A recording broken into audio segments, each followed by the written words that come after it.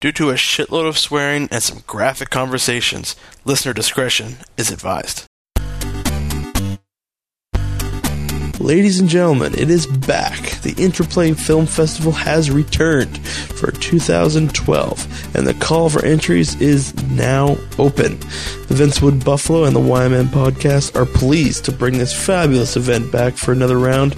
And, of course, what is a film festival without the ever-popular 48-hour filmmaking challenge? That's right. Everything that happened last year is going to be happening this year. And boy, what fun did we have. Basically, if you have an independent film that you want screened, or even if you have your own camera and you're itching to try your hand at directing, the Interplay Festival is going to be celebrating the art of cinema by showcasing the talent of independent professionals. And of course, first-time filmmakers. We're going to be catering to each and every skill level. And it's so simple to jump on and join this absolute amazing time. Basically, just complete the online submission and registration forms. All of them are available at ymnpodcast.com. Go on the main page, you'll see the logo on the right-hand side, or even just click on the tab. Take you to the IFF 2012, bitch. Submissions will be taken under consideration, and the deadline is August 1st, 2012. Get us those films by then. We'll let you know if they make the festival, and basically, shit is on. Registration for the 48-hour filmmaking challenge is going to be accepted too, right up until the day the challenge begins. Time and locations of our famous shotgun start will be announced shortly, so be sure to keep tabs on the podcast, on the Twitter, on the Facebook site, and we'll let you know. But definitely get those registration forms in for the 48-hour challenge, because it was a hell of a time last year. Films will be screened during the film festival, ending with an awards ceremony, and of course you're going to have your prizes and trophies like we had last year. Questions, comments, completed entry forms, everything can be submitted via the email at filmfestival@eventswoodbuffalo.com. All submission fees must be mailed to Eventswood Buffalo, and you'll see all the information available online on the forums. Definitely follow us. Like us on Facebook, facebook.com/YMN podcast. Follow us on Twitter at YMN Podcast. Of course, use this hashtag, #YMMIFF. That is going to be our hashtag for this event. It's going to be great. Both the film festival and the 48-hour filmmaking challenge. Use that hashtag. Link everyone to the same thing. All information, of course, is available online, YMNpodcast.com. You'll see it all up there. Big time cash prizes. It's going to be a hell of a time. Get those submissions in and get ready for some filmmaking adventures.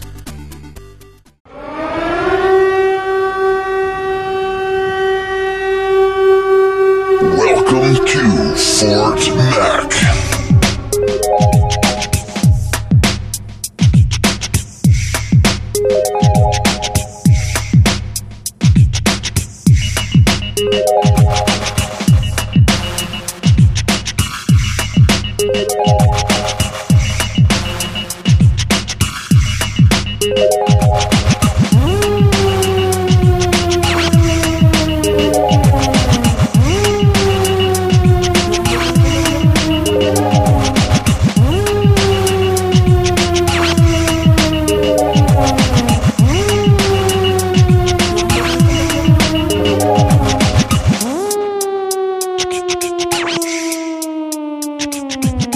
Ladies and gentlemen, welcome to the YMN podcast, and of course, as always, I am Todsky. No Tito tonight, something's come up, so he can't be here, but I'm sure he'll be listening in, as he always is. But with me at the table is some very special guests. Who do we got tonight? I guess I'll start. Sure, we'll go counterclock. Yeah. It's Christine Burton, and I am a candidate for the municipal by-election. Welcome, and thank you for coming. Thanks for having me. Yeah, my name is Matt Ewens as well. I am a candidate for Ward 1 of the regional municipality. And thank you for coming, sir. I really appreciated the both of you. It's good to be back. By now, I've pretty much, people could probably have guessed. They see me tweeting about it. This is a podcast dedicated to the by-election. That is actually coming up 1 week from today as of the recording, but everyone listening to this tomorrow. The election is June 25th, next Monday, or this coming Monday. It's a big one. I think this is actually one of the more important ones because this is the one that affects the region oh so dearly. You know what I mean? Like, they all affect it. They're all important, but this one is directly related to the municipality of Wood Buffalo because it's a by-election for a couple city council positions that Don Scott and Mike Allen held when they were recently elected. When was it? April 23rd, I think it was. Yeah, there's 14 candidates running. That was a big number, actually. I was trying to find some previous stats, and for those listeners, Christine, I don't know if you listened to the show before, fact-finding isn't one of my fortes, really. Like, what is it normally when it comes to an election, like for the Ward 1? It's how many seats are there for Ward 1? Well, I'll tell you what happened the last election in 2010. We had 6 seats in Ward 1 available, and 15 candidates ran. For 6 positions. Right. So now we have 2 seats and 14 candidates. Wow. So it was a pretty impressive slate of candidates. It was. When I heard the number come out on the nomination day, I was just like, 14. I was like, that's got to include, I think there's the public trustees up on this one too, no? Which one? Well, there are public trustees. Yeah, that's what I thought it included at first. And no. then when I read the actual article, I was like, no, that's just for the Ward 1 positions. So it was a rather interesting number, and I think that's actually a good sign of people are interested. People are wanting to get involved in this region's political process. Yeah, I think it's one of the questions I've received most commonly in regards to this election is, why are there so many candidates running? And I agree with you. I think it's a fantastic show of, I think, people's commitment to this region and people wanting to make a difference, to get involved in the decision making. Yeah, and it's a wide gap of people too. Like, you got people from all walks of life and a lot of definitely varying viewpoints, which I think is really, really good. Absolutely. And it does nothing but benefit the voter. And I think one of the things I wanted to bring up tonight was a lot of reaction I get from when I talk about this by-election to people. And when I say, okay, a by-election is coming up, what do you guys think? And oddly enough, a lot of the reaction I get is, who cares? And it's one thing that I'm really scared of right now, because I think this, in my personal opinion, I think the city council is one of the more important of the 3 levels of government. Right. I'm shocked to getting this answer by some people, and even the last couple times when I'm trying to poll people, I'm like, oh, I'm doing a candidate podcast. What should we talk about? Like, some of the reaction of people is like, oh, I don't care about this one anyway. Right. So I think it's a unanimous agreement between all candidates that I think one of the main goals of this election is, let's get a big turnout and let's get some people voting. Right. Because I think, like, what was our numbers for the last election for the city? We went up, right? Almost 50%. I think for the city one. Oh, for the city one, no, it was pretty low. I think. Yeah, I know in the provincial we went up, but I think for the last regional one it was.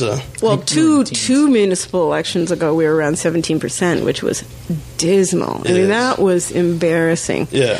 And I know that all the candidates worked really hard in the last municipal election to raise some interest, and we did a few little projects and trying to get people out to vote. But I agree with you. Municipal government affects people really in their backyards and front yards, right? Absolutely. But I think it also stems from the fact that not a lot of people understand what a municipal government does. Right. Until they go to Mac Island, or until they hit that pothole, all of a sudden they start screaming for it, right? Yeah. Why are these? There is that blend, right, between the different boundaries and jurisdictions of the government, right? Like when I speak to people, a lot of people are wondering, what can I do, or what can the councillors do for Highway 63, right? Yeah. And that's a provincial jurisdiction. However, there are some things we can do. Yeah. But getting back to the voter turnout, I think they're doing something pretty interesting this year, which is actually having polling stations on site. Yeah. Yes, right? and I That's think awesome. that bumps it up quite substantially, right? Someone was asking me about, how does it work if you're a camp resident? Like, what's the exact criteria for voting in a municipal election? It's resident of Alberta, of course, isn't it? But you also have to be resident of Ward 1. Of Ward 1. For at least 6 months. Right. So a lot of these people that are fly out from wherever, Edmonton, Calgary, they don't count. Yeah, right? Exactly. Well, you have to have been a resident of Alberta for the last 6 months, but normally or permanently resident here in the region. Yeah. And you have to be a Canadian citizen and 18 years or older. Right. So a lot of these people that are flying from Edmonton and Calgary, because they're the ones that are asking, which I find quite interesting, because that shows an interest in the election. And it impacts their lives too, right? Yeah. No, totally, completely, right? So No, and we get that feedback every single election. People feel they should be able to vote wherever they are at the moment.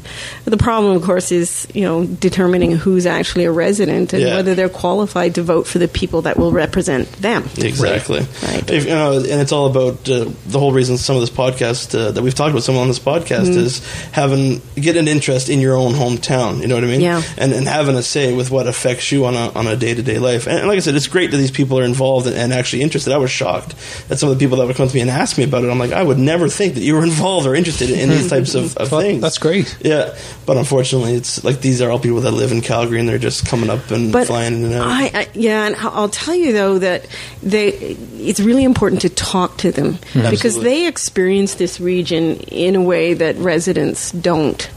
And we've done camp surveys through OSDG over the last number of years, and I think they've really felt that sort of negative attitude towards them, that they're coming here and they're not welcome. Yet when you look at what they contribute to our economy, it is huge. It is. Millions of dollars a year. They are critical to the construction of the projects here and to the ongoing maintenance of any number of projects. So from my perspective, I don't know how you feel, Matt, but we should be welcoming them. We should be embracing them, right? And that's a very good aspect of it too. I know I'm guilty of a lot of things towards quote unquote outsiders. It's usually a journalist that only spends 3 days up here and then leaves. But they stay 3 days now. That's great. It's getting their time on the ground. Yeah, but but that's a very good point, Christina. It's these people that are also are constructing and maintaining some of these oil sands plants that we've seen the benefits of them to the region. But it does have other challenges, and I think we have to recognize that you put 30 to 40,000 people into any community, they will have an impact on your community. They have impact on the roads, on the services, on healthcare, and I think part of the work the municipality has done with the province has been, how do we manage this situation? How do we get the kind of resources to build in the extra health care we need, even though they're residents and they don't get counted in that census? Right. Yeah. Right? So we don't get any funding for them, but they have an impact on the community. Yep. They do, and there's also the other coin too, right? They don't get counted in the census, and they also do use the resources that the city provides as well. Yeah. Right? And they go back to their homes, and they're ambassadors for this region, whether or not they had a good time or a bad time, right? Yes. And so, I think Christine's absolutely right. We have to start embracing them and turning, it's no longer sort of the townies and the fromaways, right? Yeah. It's, it really is about saying, so this is the opportunity that's up here. Try and make it as pleasant as possible and show them all the amazing things that we have here, and hopefully get them to come here, right? And the big goal is to move their families up here, I think, is the ultimate goal. Or actually just start talking to their neighbors and their friends and their families, and when they're sitting in the lounge in Toronto, waiting for their next flight, saying, I just got back from Fort McMurray and da-da-da-da-da, and it was or even the one that hears someone else trashing about this place and say, well, actually, I'm up there, and that's not really the most accurate case, right? Oh, and how many of us have sat on airplanes listening to those conversations? Absolutely. Oh, tons. And I don't know about you, but I've taken a zero tolerance perspective on this now. I will turn around and I'll tell you, I'm sorry. Just to let you know. I hand out podcast cards, right? I just here, listen to this. I'd like this on Facebook.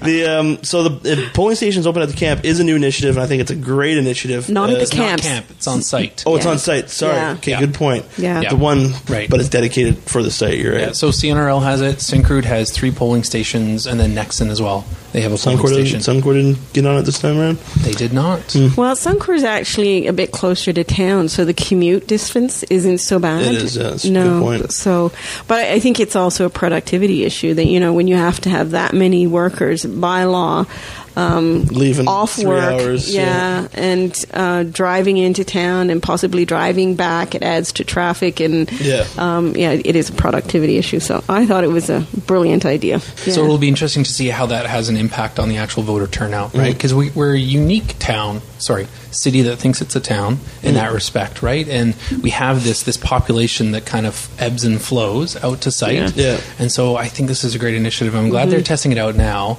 and we'll see how it works. And then, of course, there's another municipal election next year. Next Right. year? The year after?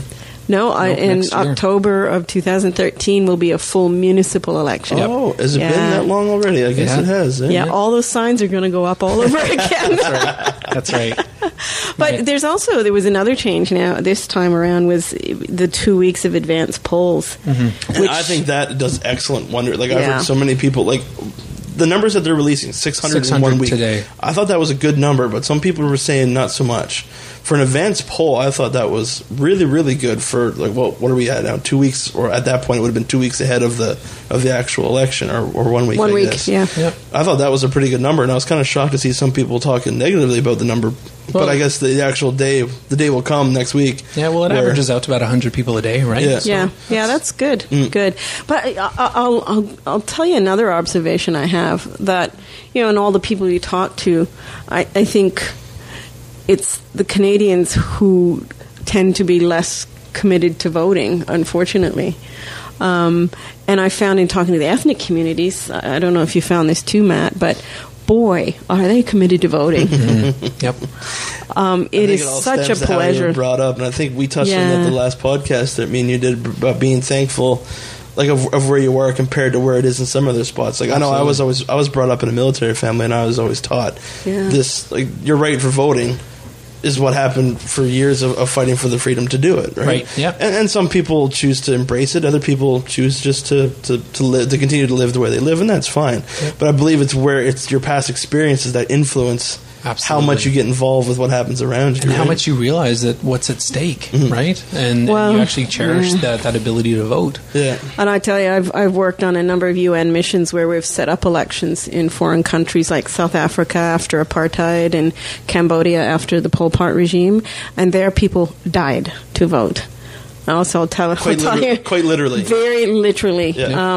The number of bodies we picked up off the ground who'd been blown up by landmines on the way to polling stations was just tragic. And And I think that has an impact on someone's on their insights and their viewpoints Yeah. and how involved they get into what literally happens around them and what literally we can control to an extent. We do vote for the people that represent us, right? And I think just that concept, like I said, sometimes it takes a viewpoint of quite literally seeing what happens on the other side of the coin. The Yes. day, and I always think about it in my head too. The day that we don't get a vote, and so if something drastic changes and we lose that right, you will hear people come out of the woodwork complaining Absolutely. that has never voted in their life. but I also grew up in Australia where you had mandatory voting. That's what they have down there, eh? Which is, it's the other end of the spectrum, so it kind of forces people to participate. Don't they have like a bunch of weird rules too, where you can't talk about certain parties like on air, or did I just hear that somewhere? Like there's certain restrictions to rules that like Ladies and gentlemen, a Totsky fact. that's some Totsky logic there. Warning. So it looks like you've got two potential counselors that grew up in Australia. I didn't you know that. really? Yeah, Oh, I didn't we know moved there. that. We were there There for we 3 go. years. So The Wyoming podcast, interesting. Building Bridges. Wow, yeah, that's right. Building bridges. Yeah. Huh. So I want to hear some platforms, guys. Like I said, I think the biggest thing that I'm trying to encourage people to get out and vote, but it's important to get educated when they vote as well. Find out who's who, what's what. Give us your guys' platform. Give us some background, or act like you are talking to a million people, which I hope that they're listening. and you got them on a string. I just want to hear exactly. Give us some background and what do you guys envision for Fort McMurray? I keep hearing knocks too. Yeah. No, we're good. All right. Go ahead, Matt. All right, sure. Well, so, hi, ladies and gentlemen. My name's Matt Ewens. He's in a tux. He's everyone's looking dressed to the nicer, nines, yeah. looking very professional. So for me, I like to think of myself as a product of Fort McMurray. I came here, I followed my wife up here, so I came here for love. And I know, eh? And it's not one you hear often, actually. Oh, yeah? But really? Oh, yeah. So I came up sight unseen. I didn't really have a lot of education to speak for myself at the time, and I went to started. I was working in the service industry downtown in the hotels for almost a year and a half, and then one day I said, you know what, there's opportunities here. what do I need to do? So I went down to Keanu College, enrolled in night classes, got my HR certificate, got my foot in the door with Syncrude, continued to do night classes, got a couple other certificates, eventually got my degree in communications. Never, ever thought I would get my bachelor's. I thought that window had closed. And just, things have gone well from there. Got one of my dream jobs as an HR advisor on site. Was able to join Leadership with Buffalo, which was a transformative experience. And that gave me an opportunity to check something off my bucket list, which was, bring a TEDx to Fort McMurray. So I was the chair of the TEDx Fort McMurray program, and, I'm 33 years old. I'm almost right there on the median age, and I like to think that, I'm proof of that if you work hard in this town, you can make significant strides. I can't imagine what the next 6 years are going to be like for my wife and I, both professionally, personally. The ability for this community to actually change an individual is huge. And then I also think the ability for an individual to change the community is huge. And I want to give back. So, quick thing about my platform, I'm not going to take too much more time, but big thing for me... You got an hour to fill. No, I want to be fair to all the other. We can elaborate. Right? Yeah, the big thing for me is that I actually work on site, and there's nobody on council right now that works on site, and they don't go through sort of the site experience. Melissa used to. Sorry, Melissa used to. Melissa used to be in my department, yeah. So I'm hoping to continue the Syncrude HR tradition. So. We gotta get Suncor in here. And for me, a couple of things I'm hoping to do is, one, represent site workers, but also bring a little more transparency and accessibility to the RMWB. I think that everybody is so busy in this town that we can start to bring in some more engaging tools in order to access people on their own time and their own schedules. I mean, there's definitely a place for the traditional methods of open houses and town halls and things like that. But there are some really great tools that allow us to allow individuals to have complete control over sort of the budget and actually give the municipality their own version of a balanced budget. And that's a tool called citizenbudget.com, which they've instituted in Calgary and across municipalities across Canada.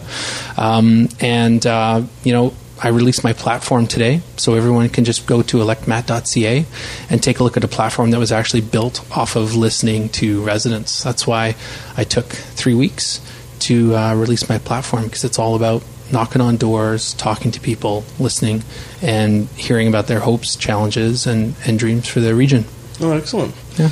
No, excellent. It's one of the things that I think I've heard you say before on Twitter that I kind of didn't notice about the people on site on council. And it's interesting, I never knew that Melissa Blake was actually a site worker at one point either. Mm-hmm. I'm trying to figure out when that she actually got on council. I don't know if I was... I think she's in her third term. Because she was council before mayor, right? Yeah. Yeah.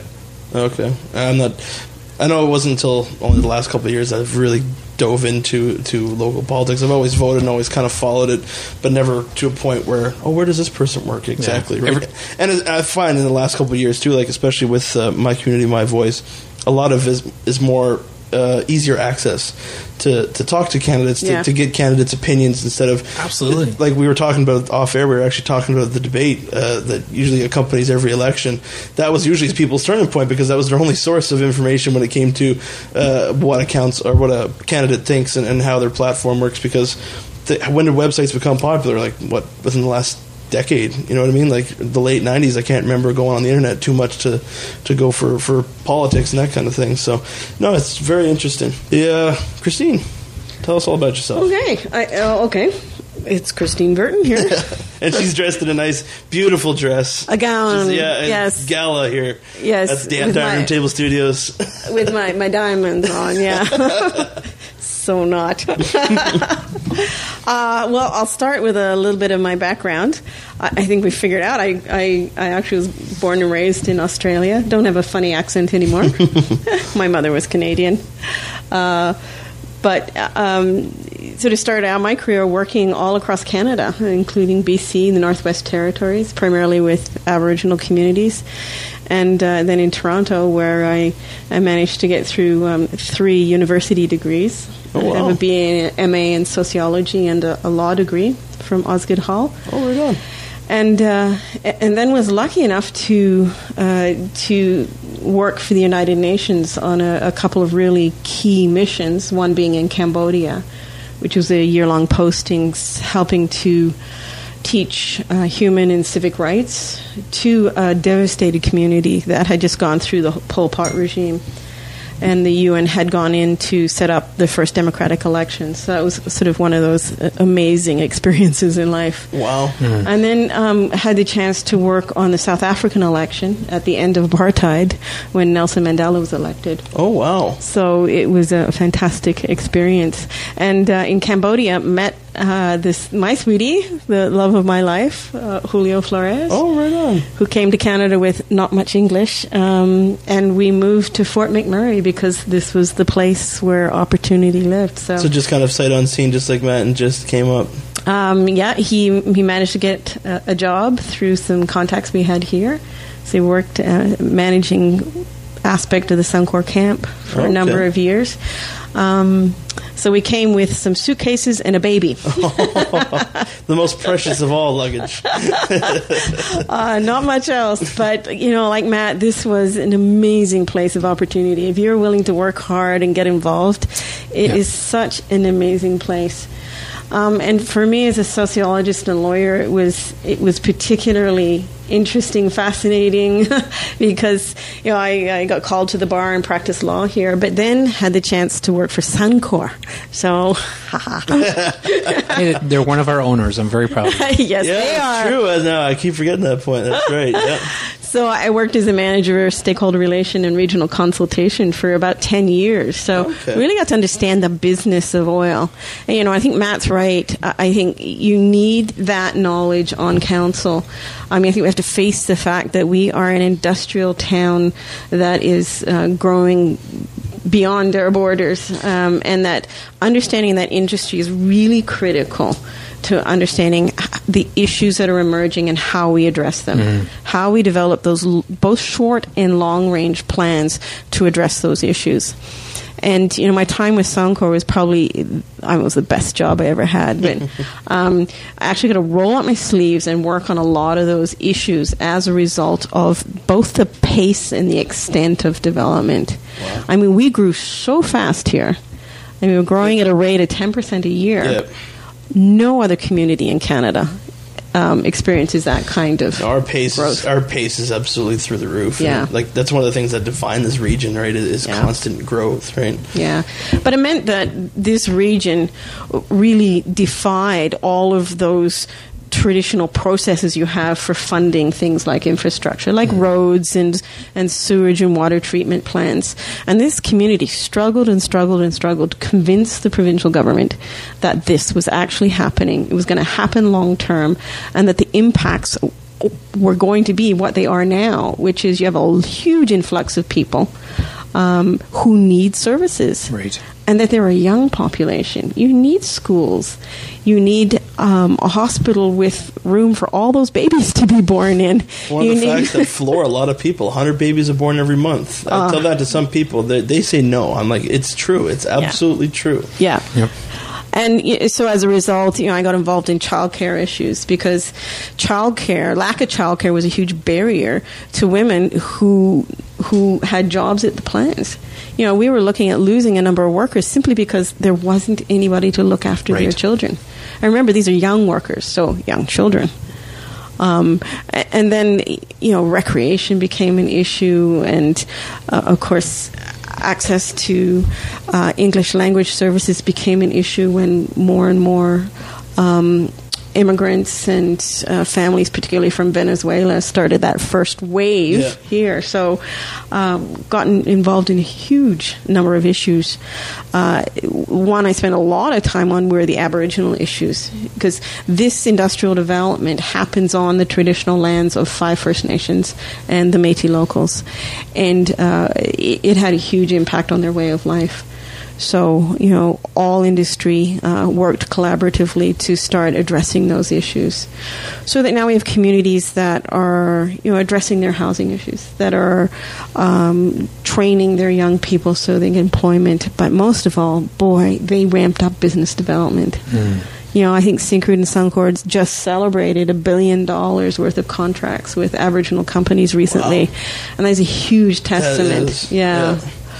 But I think one of the most important things that defines this region is our ability to work collaboratively. We work together here. Most people think that the companies are sort of working against each other, that we're sort of, competitors and keep things to ourselves. No, it doesn't work that way here. All those companies work together. That latest technology, or the tailings, yes. I think it was the tailings technology. Yeah, all the 6 major oils companies are now sharing tailings technology information. I think that was a huge leap into showing to this region that we are all one. Yes, we are different companies. Everyone kind of does things a little bit differently, but essentially we're all here to protect the environment, to obviously and handle the world's energy needs. And I think that was a really good thing to see when everyone's actually trying to make some collaborative efforts and talk to each other about sharing their technologies, right? Exactly. And, that's particularly important on the environmental technologies because I think all of us realize, that industrial development here does have an environmental impact and that we must steward to those impacts. And the technology advances here in the region have been phenomenal. These are world-class technological advances. Yeah. We've got so much to be proud of here. Absolutely. And we don't have enough chance to tell our story. We don't. No. Don't have enough chance to brag, essentially, right? But that's what we need to change, right? Yeah. I mean, we need to... I feel as though we've been kind of on the defensive recently, and I think we just need to let our actions talk for us because there's so many really good things that are happening here, and we just need to let those stories get out. Which is why we had those 11 great speakers at TEDx Fort McMurray, right? Yeah, and actually, I got to bring up. You'll never forget his name. Waste as a Resource. Mr. Kevin Scoble. Yes. Oh, yes. I forgot his name the other day when we met. Really? Yeah. I think I called him like David. I'm like, oh, Kevin, I'm so sorry. For those that don't quite know the inside joke, at TEDx, Matt was doing an excellent job emceeing and introduced everybody. Unfortunately, he didn't forgot the name of the one person that he knew the whole topic and totally introed him perfectly and couldn't remember his name. Good job, Matt. But I actually brought him up in a conversation at work the other day where we all watched his YouTube video, and it must have been like a group of 20 people about waste as a resource, and I've seen a lot of jaws drop. Absolutely. As to what he said, and they're like, this is impossible. I'm like, yes, it clearly is. He's given you exact reasons, definitions, examples, the whole 9 yards. And that's just a small portion of some of the things that are happening up here. We need more of those success stories shared, right? Like 250 people a day are watching those YouTube videos, and that may not seem like a large amount, but that's 250 stories that are positive stories from a resident that are being shared. And that's just a small fraction of what's happening up here. I'll tell you, one of my other fun jobs is I actually get to tour visiting groups around the region. That would be interesting. Yeah, I had a recent group of British MPs. Some who were known for their anti-oil sands stand. British MPs, really? Yeah. Interesting. So we toured Shell site, and we toured the community, and we went into Fort McKay and talked to some of the leaders and the elders there, and they came away saying what every visiting group says, which is, we had no idea what you guys do here. We had no idea. There's so much going on, and it's so positive. And, when you look at the reclamation is real. That when you talk about the technology changes here are real. I remember one group of graduate students I had from New York University, and I actually took them home so they could have lunch on my deck. And they're looking around going, where's the pollution? Right? They come from New York City, and they're going, where's the pollution? I said, this is it. Yeah. And I say, you want to know what the air quality is? You go on the WBA website and... Just go to the building now up in Thickwood, just right by the Shell station there on the SEMA's. Oh, you can go on, go online and see what the air quality index is any time of the day. Yeah. They were stunned. It's amazing with the tour groups. Like I was a tour guide. My first job with Syncrude was as a tour guide, and we took dignitaries around, but then it was the public that would come up to Fort McMurray, and they get on the bus and they go for a tour of Suncor, they go for a tour of Syncrude, and you can see their misconceptions just kind of melt away, and then all of a sudden they realize that these companies aren't in it to just make a big mess of things and then just walk away with large fistfuls of cash to the bank, but it is about the responsibility that we have. And I was touring the Swedish ambassador one day, and I made a joke that maybe we could have a partnership with IKEA to help ship all these large loads up the highway in a nice flat compact form. We'll put them all together when we get up here. Just a really big Allen wrench, and in a deadpan tone, and I'm not sure she really got the effect, but anyway. Well, don't you find that, like, sorry, Christina, to interrupt that, but just, like, don't you find that all these things are amazing feats, but then it just takes one visit from a Hollywood director, and it seems like it's one step forward, 4 steps back, and to me, that's what I find most frustrating, right? And that's what... Yeah. It's seriously, like, to hear these people, like, on Twitter for the whole Keystone campaign, like, there's so many people making a judgment based off of one person's that hasn't even been here, based on what they're saying is, the Keystone pipeline is wrong and does this, and this, and all of a sudden you get this outcry of people that are opposing, that they don't even know what, you ask them to define what Keystone is, and they have no idea. And to me, that's what drives me nuts, because, like, I've seen these tours. I've been on those tours. My first glimpse of the oil sands as a kid when I was up here visiting my dad. We lived in Edmonton, and he did the commute back and forth for 2 years. He worked up here and then was back home every weekend, which is something I could never do. I'll give him all the credit in the world for that. But one time during the summer, he brought me up here. I got to stay the week up here with him. And I did the oil sands tour in the diversified bus from the oil sands Discovery Center. We got stuck, actually. I thought that was the most awesome. Great. And to show how old it is. Anyone that knows oil sands mining, like, we actually got to see drag lines and bucket wheels in actions, which is quite an old technology in this day and age. Ooh, the dinosaurs. Yeah, and you see it firsthand, and your view completely changes on it. And to me, like I said, that's what frustrating is. Literally, one high profile person's opinion will say something, and it seems like all that work is just gone. And that's what I find Fort McMurray as a region one of the biggest. But that's the new media, right? Yeah. You have a new social class, and they're the celebrities, and it doesn't matter if they have an informed opinion or not, but they get the airtime, right? Yeah. And they miss the context of the argument. In terms of where do you think your fuel comes from?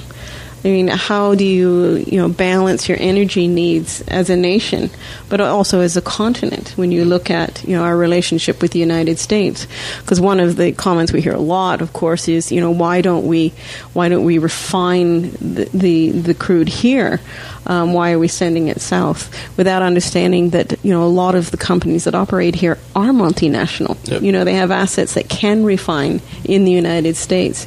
Are you going to turn around and make them build refineries here? Why build another couple $1 billion project when they already have one sitting there that can take the load just a couple 100 kilometers away? When people are already complaining about the impacts of, the emissions from those kinds of plants. So, I mean, we have to think, I think as a region, we have to start thinking more globally. Mm-hmm. We are part of a global economy, and we are a very critical part of that global and national economy.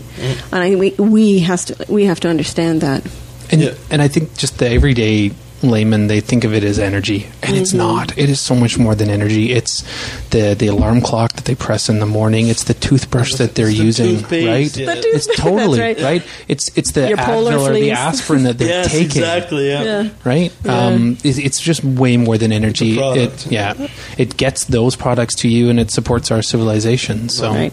And where else in the world do you have such a strict regulatory regime as we do here in Canada, and particularly in Alberta? Athabasca River, what is it, the most regulated water body in all the world? I thought I read a stat on it. Absolutely. That's incredible. Yep. Incredible itself, right?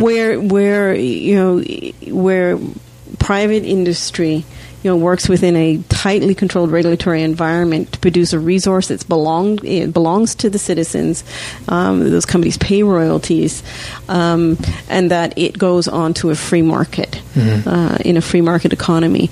Very few of the world's oil reserves actually exist in free market economies. Yeah, and the whole ethical oil debate. I forget who what's his name? Ezra Levant. Yeah. Yes, I have yet to hear him speak, and I've been dying to go to one of his sessions. I think he'd be an amazing person to Yeah. listen to.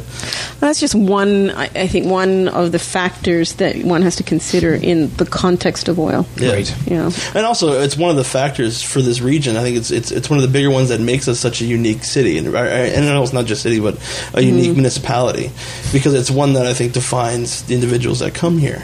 You know what I mean? Like, very much. Absolutely, sense of adventure. You know, Entrepreneurial spirit. Yes. Yeah, that You pioneering name it. spirit. Oh, yeah. Oh yeah, it's incredible. Yeah. And you know, for those that don't want that, you know, maybe they come, they test it out, or they visit, and you know, maybe it's not for me, and that's totally fine. Yeah.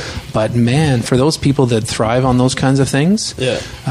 what a great place. We are the right place to be. Absolutely. Like at the Community Image Summit, the second one that we had this year, sort of central theme was, man, I should have come here sooner. Yeah. Like we kept hearing that over and over again, and that's definitely, I should have come here a decade sooner.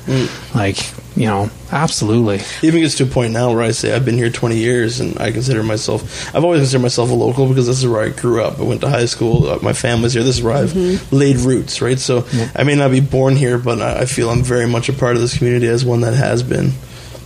And I feel like a lot of people can say that too when they move in here and they actually make this place their home. But I think, you know, we have to recognize that this is not a static region Nope. by any stretch of the imagination.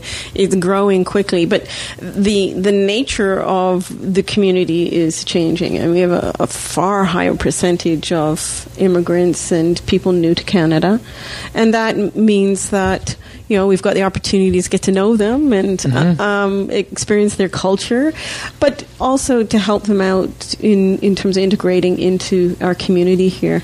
I mean, we need way better settlement services for them and more language training, and certainly, you know, these are issues outside the municipality's jurisdiction, but, you know, they often come highly qualified, like doctors and lawyers and engineers, and they can't get their accreditation here, and they're working as janitors and I shake my head with a Pega sometimes.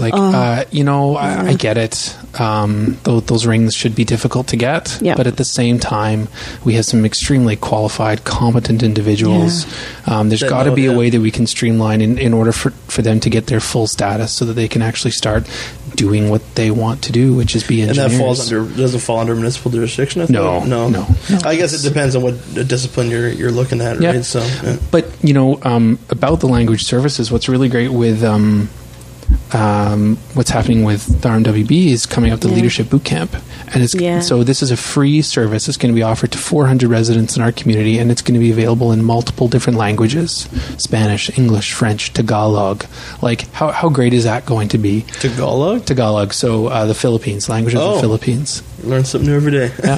Yeah. Never heard of that one. Wow. No, I've got. And I work with a lot of them too. They always call it Philippine language. Yeah, I've got a little mestiza goddaughter, so I know a few words here and there. So, wow, cool. Yeah.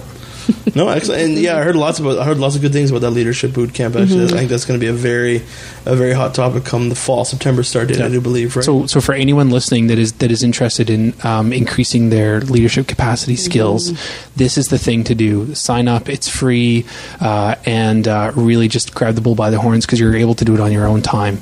And I think we're going to see an amazing and immediate impact on our community and the leadership capacity that we have here. And we're going to see the effects of this for years to come. Absolutely. In a positive way. No, absolutely. And that's one thing, like I said, we talk about region and the types of individuals that come here, and I think a lot of them do have that leadership ability and leadership qualities too, right? Because you said entrepreneurial spirit. Like, a lot of people come up here wanting to take the bull by the horns and wanting to take that opportunity to excel.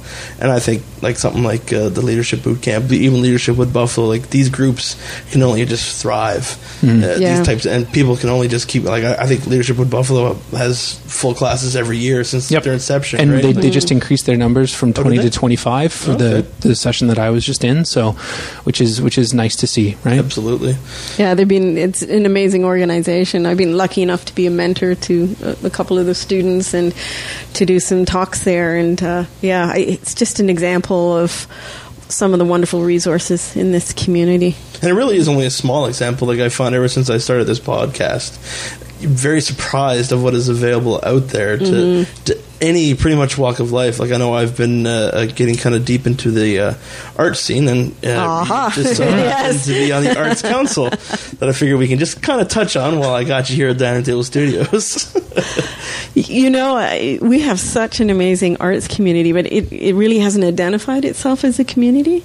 So about a year and a half ago, we were lucky to have a visiting artist here from the Netherlands, actually, who traveled all over the world with Shal in very small communities. And in every community she went to, there was an art gallery, there was an arts community, and they got together and they really worked on those wonderful quality of life issues.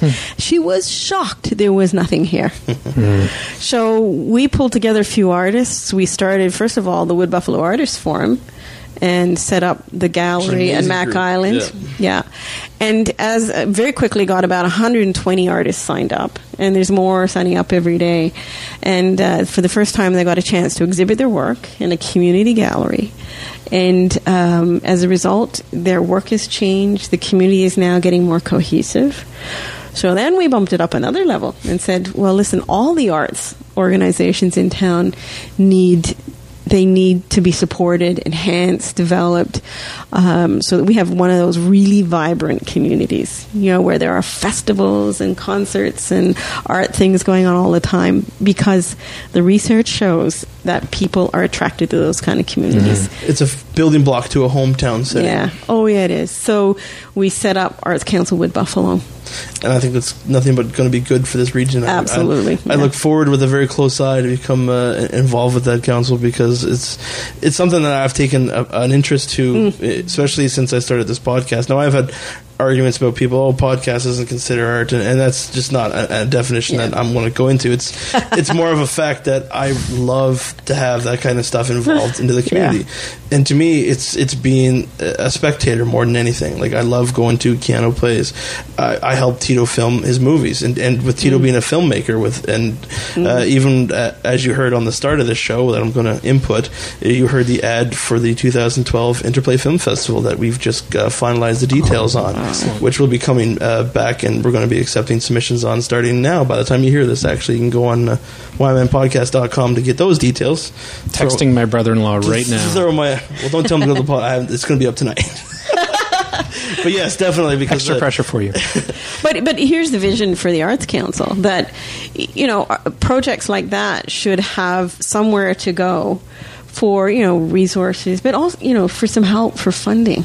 That every community our size, like Red Deer and Medicine Hat and other smaller communities, have arts councils that are funded through the municipality to develop that arts council, to set up public art, to fund development of the all arts in the community. Of arts, and that's both visual and performing arts. Exactly. Absolutely. And like I said, with the latest developments that happened with Keanu, I think it just increased the need that the council needs to. I'm glad it got created. I think the focus needs to be on it, and the council just did a presentation to the Board of Governors at Keanu, and we will be working collaboratively to help develop programs in that facility. Very good. Yeah. You heard it here first, folks. That is amazing news. Yeah. That is excellent. So, 15 minutes left, guys. I'm just kind of curious. Give me a top 5 of what you guys think is the hot topics in Fort McMurray for this election. Do you want to bounce back and forth? What do you want to do? Oh, yeah, for sure. Okay. Yeah. Well, I mean, the big one, I think, is Highway 63 at the moment. There's a lot of people talking about Highway 63. And I'm curious as to hear you guys' opinions on it, or points of view, more or less, is because since it is such a provincial jurisdiction, what kind of role can the city play in this? Well, that was actually the question. So I was on the... there was that town hall, telephone town hall the other day.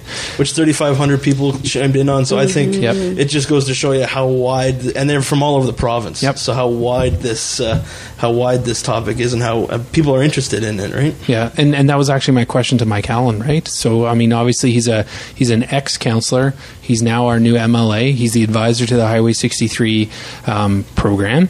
And, he had a very good answer to, so how can the municipality support the provincial government, and that's just being a strong proponent for ensuring that the residents are safe when they're traveling, making sure that every single opportunity that they have, you get a chance to talk to any representative from the provincial government. And it's also holding Mike and Don accountable. Not that I think we're going to need to do that, because I think they're very, very passionate individuals. They live in the community. They know what it's like to travel that highway. They've all lost friends to that highway, and they are very much committed. If they could wave a magic wand and have it twinned, quadded, whatever the next exponential thing is, then they would do it. But we're facing a reality here, and I think they're taking a short, medium, and long-term approach to fixing it. Yeah. The municipality, I think, acts as an advocate for this community, who's a major user of that road. And it has, I think, far more components to it than people realize. It's not just about people driving their trucks up and down that road. It's about the heavy loads. It's about the dangerous goods on that road. It's about driver behavior. I mean, it's a whole complex of issues that need to be addressed at the same time. Because you can twin any road in the world. If you've got unsafe drivers on it, you will not be safe. It's one of the things that I'm pretty active on one of the Facebook pages, and everyone was calling for, the June 29th date, you're still going to be waiting for information after the report, and everyone's just kind of screaming because we're in this lull period right now waiting for this report to get released. And I keep trying to tell people, more so just to say it, I guess, is to before we start organizing and before we start doing the next big rally or the next big step, let's hear what Mike has to say in his report and what the government comes back. We'll then make our next move. And a lot of people are calling me an optimist. And it's funny because as much as I don't mind being called an optimist, I really think my approach is more being realistic. And I like how you said that, Matt. It's the point of everyone needs to take a realistic look at this approach. If obviously the government can wave a magic wand and make the road exactly how everyone wants it, I'm pretty sure they would do it. But they can't. There's a realistic approach that needs to take place. And I just wish more people would kind of, and it's funny how I'm saying this because I'm probably the first person not to do it, but think before they post. But I guess when it comes to this Highway 63 issue, it's one of the things that I think people need to look at. They need to look at things realistically. Well, I mean, so I got off my bus today at 5:30 and I went door knocking right away, right? And I had a 15-minute conversation with someone who lost a friend in that last incident that we had, right? Mm-hmm. And that's what the conversation's about. So, I mean, that was the easy one to start your list of 5, but it's Highway 63. Yeah. I think it's on everyone's mind. It's definitely a hot issue. Yeah, and I think there's a blend of issues, and we have some really core issues which have been ongoing for a number of years now around land release and transportation. And I know people are getting tired of hearing about it, but the fact is they're base issues in this municipality, and it's taken an enormous amount of work through the municipality, through Oil Sands Secretariat, to identify those barriers to, this region's ability to cope with that growth. I know a lot of people don't understand the complexity of those issues, but they really are core issues, and we have to keep pushing really hard on getting well-managed land release so that we can get the land to set up those commercial businesses and the retails. We can adapt. We can grow. Yeah, it's to get houses built in time. I mean, there's a 5-year lead time from when you clear a piece of land to when someone's got the key to the front door. And I think that's an aspect a lot of people don't know is like I consider myself very much a commoner. Like there's nothing you don't common look common. about you. No. Well, I was just saying, besides for when this podcast started, where I've gotten to a little bit more in depth of how our municipality and how a city council works, and the land releases was one of the aspects I didn't really know of how deep it goes. Mm. Yeah. It's just I was the one that said just build. Why aren't we just building? What's the problem there? And I think the more people communicate that this is how the process works, and this is where we're getting hung up on, and this is how it goes, I think the more educated the person will be of how, this is what we must do to get where we need to go in our growth development. But that has consumed a lot of our energy and resources and time over the past few years. But we've grown to another place, which is then it's really important to address those issues. We need, bigger water treatment plants and sewer plants and all those kinds of things. But we also have quality of life issues. This is about creating a balance. between those really core issues and the issues that make this a really amazing place to live. Issues that make all the difference in the world sometimes to some people. And I know, a lot of people complain, for example, about all the landscaping and flowers and community and bloom stuff that's happened, and that's not a priority. But I'll tell you what a difference it has made to people's pride in this community. It's true. Yep. Right? And you see the garbage is starting to decrease because now it's a really beautiful looking place, and people are have that better sense of belonging. To give an example of what Christine's talking about, for anyone that knows Thickwood area, when you're going up Thickwood Boulevard and you just pass the M&M meat shops and you're going into, you're looking up, there's a little hill that goes into the Sobeys parking lot. Yeah. Compare that, look at that nowadays, within the last year, and compare it to 3 years ago. There is a tenfold beautiful difference than it was. A nice looking walkway, some flowers. It just looks 10 times better, and that completely changes a person's opinion on a region, I think, or specifically an area of town. And if anyone knows what I'm talking about, just take special attention next time you're driving past, because I think you'll know what I'm talking about. And there's a jaw dropping difference. Or the hill up to Abasand, which is those beautiful. Lightings, yeah. It was freaked me out the first time I saw it, because it's I don't go to Abasand all that often, and it was a good couple years that I've been up there and I've seen them. I'm like, the aliens have landed. Well, it's those little things, right? So not only the little things when we're stuck in traffic that can kind of make our day not go well, kind of like a domino effect, right? But you can have that reverse kind of pay it forward effect. If we just have a general sense of this place is nice to be in, it's beautiful to be in. That's just going to allow everyone to kind of maybe take a breath, sit back, relax, and really start to enjoy the life that we have here. And we have that opportunity because of where we are, surrounded by a vast, wealthy resource. We got a lot of smarty pants people up here working on trying to figure it out. And we have these amazing cultures that are here, working here, that we have this opportunity to totally rebuild our city. Yeah. We can do it. And that's what the municipality is starting to do. And we're going to see some drastic changes in the next 5, 10, 15, 20 years. When I think about what the next 30 years is going to be like, Christine, it's going to be amazing. It's going to be a completely different place. Well, guess what? We're going to have a senior center, long-term care facility, because I don't know. Where's that going to be located again? And who did that work? Oh, the municipality. At Willow Square, next to the hospital. Yeah. Oh, isn't that conveniently located? Located downtown. And, for the 50 long-term care patients currently on the 4th floor and spilling over to the 3rd floor, they will have an appropriate place to live and enjoy the rest of their lives. The fact now that you can't even take a wheelchair out of the hospital and go for a bit of a stroll down the sidewalk because you're hitting wonders. And that there's nowhere sunny to sit inside the hospital, and it's not good for our pioneers, our seniors. No. They deserve way better than this. Yeah. So, and that's the flowers. Looking after our seniors, having a vibrant arts culture, all of those things together really make for a much better quality of life here. Absolutely. No, and like you said, it's the quote-unquote the little things. They're really not that little when you look at them, but those do make all the difference in the world for a community. I know I'm on a Wednesday garbage pickup. We just got our curbside recycling. I'm still going through the paperwork actually trying to figure it out, but to me it's nothing but positive. It really is, right? And it's all looking up. You hear some people complain about it, and it's come on, it's become a forefront issue.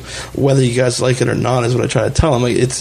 Recycling needs to happen. We've all seen WALL-E. Come on, we all know where it's headed, right? We can do so much better with the recycling. Sometimes you have events that are here in town, and there's no recycling bins, and lots of bottles get thrown away. And I don't know. There's just something about we're starting to change that culture, right? Continual improvement. That's what it's all about.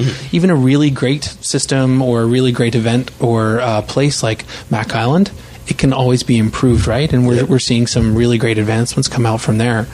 But it is the little things, but it's also the holistic, right? The entire thing, like the traffic and the infrastructure and all that kind of stuff. And that's all being taken care of. And I think we're going to see some pretty big improvements, especially up across the bridge with the interchanges that are coming up. That's going to make such a huge difference. I think that can't wait for them to be finished. Oh, I can't wait either. Like each time I go downtown, I'm looking over down there. Another pillar is left on the. Well, I guess what's that bridge called now? I think it was the Grant McEwen was the one with the green, and I forget what the other one, the Stodden. Yeah, I call the new bridge the functional bridge. Functional bridge, okay. Because middle bridge, I guess I call it now. It gets the job done, They're close to getting that middle bridge finished, and it just, like I said, I just get more excited the more times I go downtown. So, but all of that has been a result of some really solid long range planning, and I'll tell you, it was not easy. That took industry and the municipality working collaboratively to convince the provincial government that these were priorities and that they had to be done on an escalated timeline, that you couldn't wait 20 years to do another bridge. Because for example, the heavy loads actually are damaging the bridge. Well, yeah, so the wear and tear on the bridge, that it's not a normal traffic load. No, it's not. I know there's a very famous video of one of the bridges going up to, I think it's the CNRL project, the Horizon project, where you see the effect on what a heavy load they're bringing up a coker, and you can see the roll on the bridge. Like these bridges are specially designed, like they got to be able to handle this type of capacity. And you're right, like it gets to a point where you say, when our region's expanding, the stuff that we've planned for, we gotta change it. We gotta adapt to be able to adapt our plans, because to be able to adapt to the situations that we're in. Right? We're unique, and the targets always seems to be moving. And I think the provincial government has realized that. Yeah, but one of the challenges we faced over the last, I guess, 15 or so years was that, a lot of that understanding. Oops. Knocking over your microphone here. That's all right. A lot of that understanding came about through relationships built between people at the municipality and people at the province. And then when the staff turn over, you lose that knowledge, that collective knowledge, and you find yourself having to start all over again. What's the thing I kept hearing? It was hard to keep a chief administration officer for the longest time. Was that one of the things I heard? And that's why, the retention of your staff and that collective knowledge is so incredibly important as well.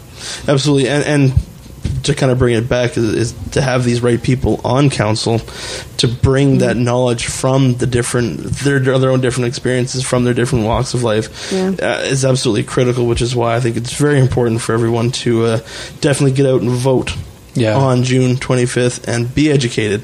A great resources besides this lovely podcast is My Community, My Voice. It's actually, the talking stick is the portion of the website, and it was brought by the Chamber of Commerce, and I think it's actually a pretty good resource to get some good background info on the candidates that chose to respond. You see questions on there that some are there, some candidates respond, some don't. But definitely, everyone's got their websites too. Christine, where can they get some more information on you? www.christineburton.ca. There you go. Matt, where's all your info at? Mine is electmatt.ca. And I'll also follow up with the My Community, My Voice. So I think it's important that everyone goes and has a look at our answers.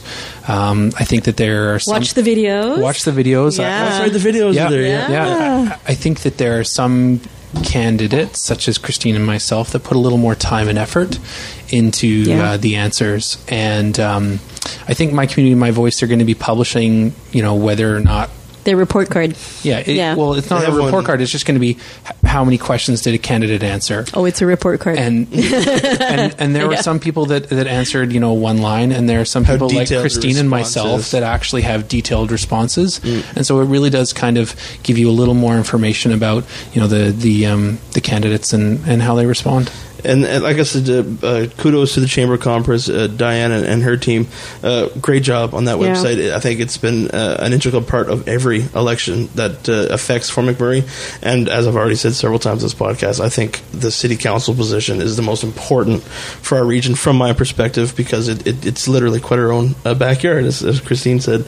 And it's not, for those that I've talked to, and I think you guys know who I'm talking about, it's just because you see signs or you candidate that doesn't have a sign doesn't mean you should or shouldn't vote for him. Go into a bit of background. Oh my goodness, I tell you. The signs. Well, I don't know how you feel, Matt, but boy, I'd certainly like a rule or two which limited the number of signs out there. Yeah, well, it's difficult too with all the construction zones because that really limits where you can actually place signs. Now you're seeing like just masses of congregations of signs in certain spots, right? But those signs are really expensive. And my concern is you got a candidate who maybe doesn't come with a big pocketbook. He gets marginalized in this process if it comes down to a sign war is how people choose their candidates. And one of the things that I know I was an advocate of is, just get out and vote. But what I'm slowly learning is, yes, get out and vote, but do a little bit of background. Know who you're voting for. Vote for the person that you want to represent your voice, right? Well, be a voter. Right. And that means, you don't just go and, tick the box. You do a little homework. Just because you're eligible, turn that into, I voted, right? Yeah. And you're right, do that research. And like I said, mycommunitymyvoice.com, they lay it out really good, I think, for everyone to have a gander at in one spot and to really get to know some of the issues. Guys, thank you very much for answering my emails and coming on this goofy little podcast there that I try to make sound legit every once in a while. So, well, thank you, muchas gracias. No, I really appreciate it, guys. So for the YMM podcast, on behalf of Tito, I'm Totsky. You say your name. Say my name. And I'm... There's a little gag we do at the end of every show. You gotta say each other's names. All right, we'll start it again. On behalf of... Now I screwed up. You got him flustered. No one's ever known what to do before. I can't explain it properly. For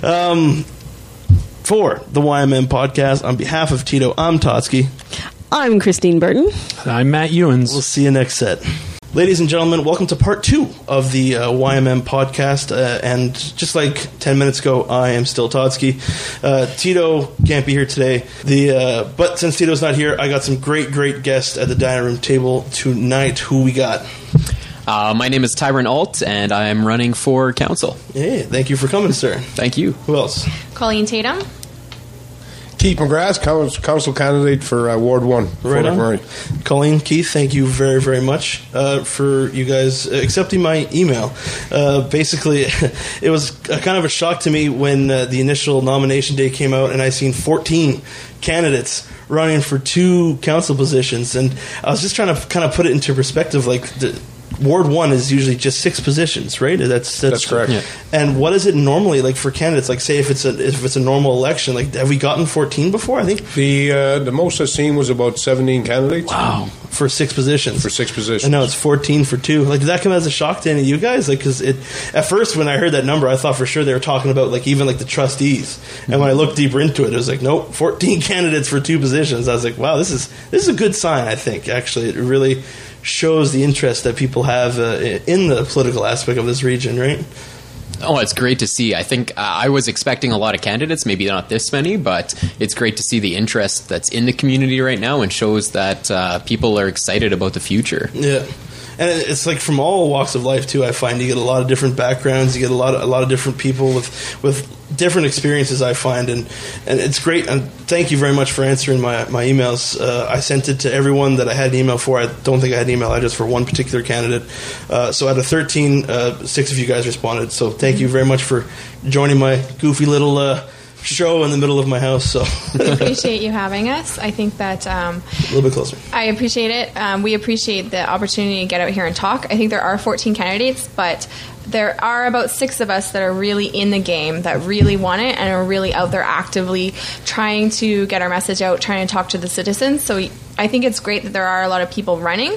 I think there are about 6 people that are really, really seriously committed to it. Yeah. So thank you for the opportunity to come and talk. No problem. Like I said, I like doing this type of things because I've gotten an interest into it.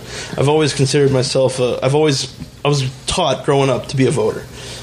This is a right that you've been blessed with, that you've been given. I come from a military family, so I've always voted. But within the last 5 years, I've actually taken a deeper interest in the whole process and what it takes to be a candidate and what it actually takes to put yourself on that ballot, because that's a huge leap from just your ordinary person that runs a podcast at his dining room table, right? And Keith, you're actually one of the first ones that answered, and I appreciate that. You were all over it, sir. Well, I certainly I entered the first by-election in 1997 against the famous John Vibo and the famous Tom Griffin, and I've always had the willing to serve, and I've never let a loss of an election turn me off or think any less of anybody or Fort McMurray, and certainly citizens like yourself that want to get people engaged. I welcome that opportunity, and it's an equal opportunity for all of us to get our message out there, who we are. And just to piggyback on what Colleen just said, the last few weeks I've noticed there's probably four or five candidates that really are trying to get their name out there, get their platform out there. And I believe we're all in this for the same reason. We believe in the community. We raise our families here. Some are starting families. Some have yet to have families. And it's nice to see such a diverse bunch of candidates. But I've won 3 elections and I've lost 3 elections. And I can tell you that you need to put your time in during the campaign. And for the people that just want to put their name on the ballot just to test the waters, I don't think they're too serious about it. And, you really got to be committed, and you got to have that family support. And I guess Tyrant is sitting across the table from me, but it's nice to see a kid that I watched grow up. He was actually telling me that before he got here. So I've always respected him and his family. And, at the end of the day, what I've really liked about this campaign is that it's not a traditional campaign where you get a bunch of mudslinging. I've never been about that. The only difference I've seen in this election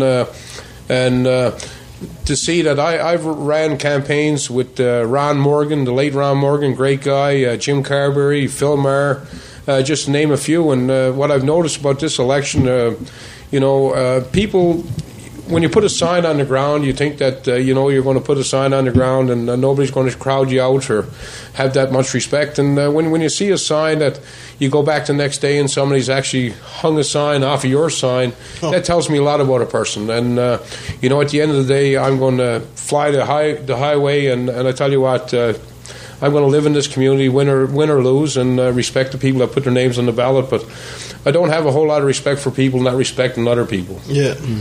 Well, it's all about the old adage of treat people how you want to be treated yourself, right? And the sign is a topic that me and Tyler were also talking about but before you guys got here that I want to bring up on the podcast as well, because it seems to be a rather hot issue. Not as much a hot issue, but it's some people notice people's been mentioning the signs and the abundance of and the restrictions on and a whole lot of other things. But before we get into that, I did want to say that I think unanimously everyone can agree that the importance of this election is to get out and vote.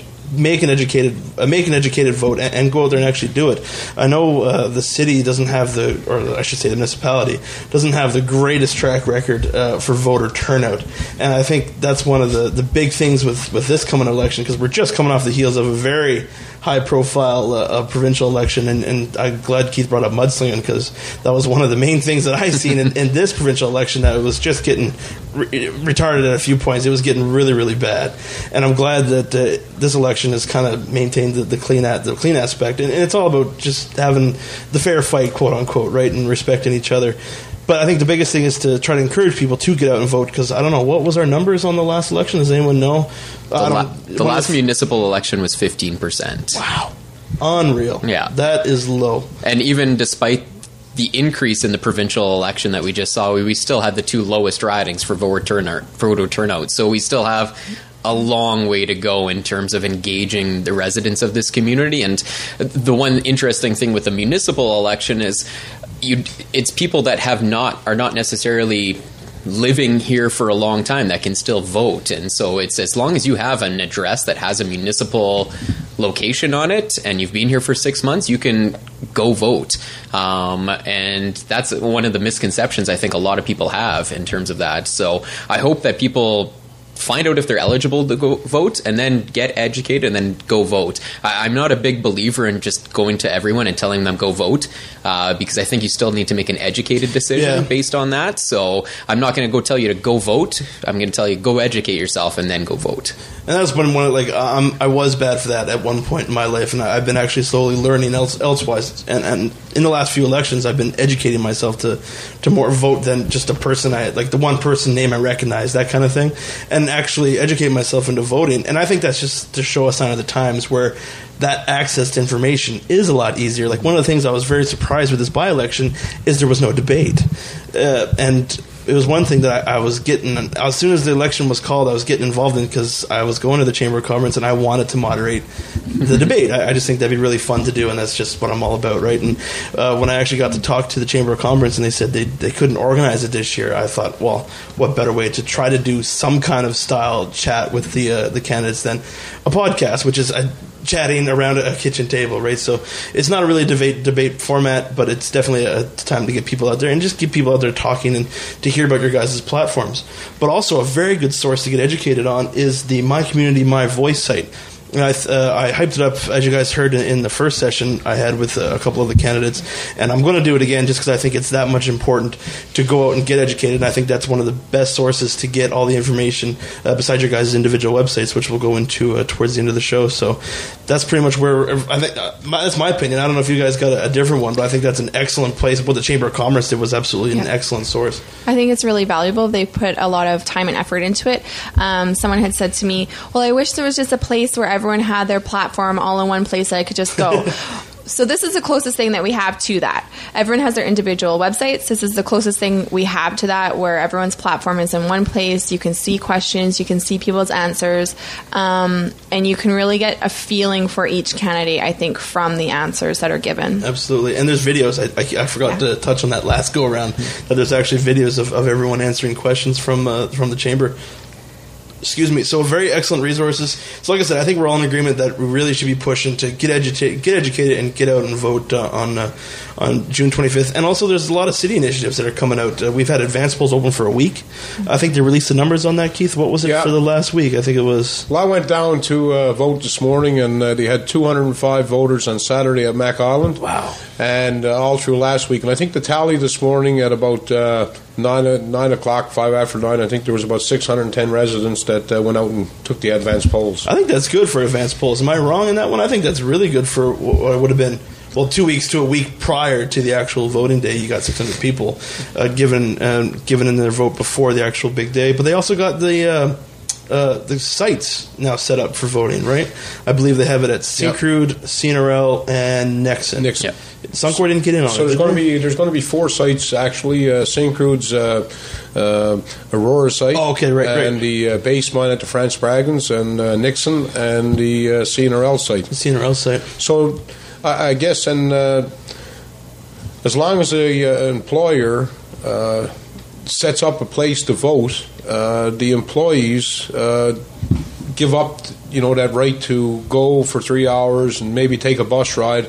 You actually, it's just a stone's throw away to vote and poll, if you will. Yeah. And I think that was we talked about in one of our campaigns back in '98. We tried to propose that to our legislators back then, and there wasn't a whole lot of buy-in. But I think that as our workforce grows, it's a like if you have a workforce of 1,000 people, you lose about 5,000 to 6,000 man hours that day for a vote. And I think what the plants have done, not probably just because of its productivity, no doubt, but what it is, it gives the workers a great chance and opportunity to take part in the voting. Way better, easier access, because I've seen more than a few people say, like, oh, I'm too busy to go away for those 3 hours, or too busy to take that early bus, I got too much work to do. It just gives them one less excuse. Hey, voting is only like I said, a stone's throw away. Go in, find out what you want to vote for, who you want to vote for, and then go in and get your voice heard. And I think hopefully that initiative will definitely increase the voter turnout, because 15% is really just sad and pathetic, I think, in the long haul for a community for an election that, in my opinion, is definitely one of the most important out of the 3 levels of government that we do votes for. Absolutely. Municipal politics affects the lives of daily citizens more so than any other level of government. When you take bylaws that change our lives and change what we can do in a community for the better or for the worse, absolutely. Municipal politics is grassroots politics, and it affects us every day that we live here. Yeah. No, absolutely. And as it happened in the provincial election, like, even a greater emphasis on knowing who to vote for is very well who you're voting for this by-election and next fall's general election could very well become an MLA. It happened this go around, right? It's definitely a stepping stone to have the person move forward. So it's just a more emphasis on how important this election is. Unfortunately, what I was explaining in the last session was a lot of people that I've talked to about this election, especially when I was asking them, I'm like, I'm doing a podcast with a couple of the candidates. What do you think we should talk about? More than a few people said, well, I really don't care about this election. So I think stuff like what the Chamber's doing, hopefully with this podcast and our millions, quote-unquote, listeners, I don't think we're that big, hopefully we can get, that new media can kind of just bump it up just that much more, and hopefully, like, we got to raise it from 15. I'll be happy with 17 or what, like, you know what I mean? If we got to just increase that a lot because it is the most important one out of all of our levels. Basically, let's hear your guys' platforms. I just want to pretend. Here's how I set it up before. Pretend we got a million listeners, which we can. We do have, and I just want to hear a bit of background about who you are and basically what your vision of Fort McMurray is, and we'll just discuss from there. Me first? By all means. I'm looking your way for some reason, so give her. Sounds good. So, as mentioned, my name's Tyrone Alt. I've been a resident of Fort McMurray for just over 2 decades now. I went to elementary, high school, and college here. I went away to university down in Lethbridge. I earned my BA in English, and then went to Saskatoon for radio school. Bounced around a couple of radio stations around Western Canada, then came back to Fort McMurray, back home, somewhere where I always knew I would end up, and was happy to come back to launch Mix 103.7 in 2007. So that was an opportunity. Growing up here, I always wanted to have another radio station. We had Kicks and CJOK all the time. For the longest time. Growing up, and I remember just wanting something else. And so to be part of that was super, super cool and something that was a really awesome moment. And so from there, talking to residents every day, reporting on the news and the issues that faced our community. I then went over to the municipality where I worked in the communication department for 3 years. I first saw your name was actually communication releases, right? Yeah, so I was writing up news releases. I was the media spokesperson for the municipality, and I think most importantly in this by-election, I sat in council for 3 years. Every single meeting, I sat in a council meeting. I worked closely. I was next door to Mayor Blake for that time, writing speeches for her and learning the inner processes of how a council works. So I saw the good decisions and I saw the bad decisions during that time, and I think that experience more than ever has prepared me now for this. In addition to I was campaigning from 10 years old when I was at Clearwater School in student council elections with my posters around, and so as funny as it sounds, I really feel Clearwater School. No, I went to Clearwater. Really dropping some names there that old school residents. I was part of the last graduating class of Clearwater, and I have a little political activism in me because we did a Save Our School rally in 1994, and we got it to stay open for 1 extra year. Hey, so, there you go.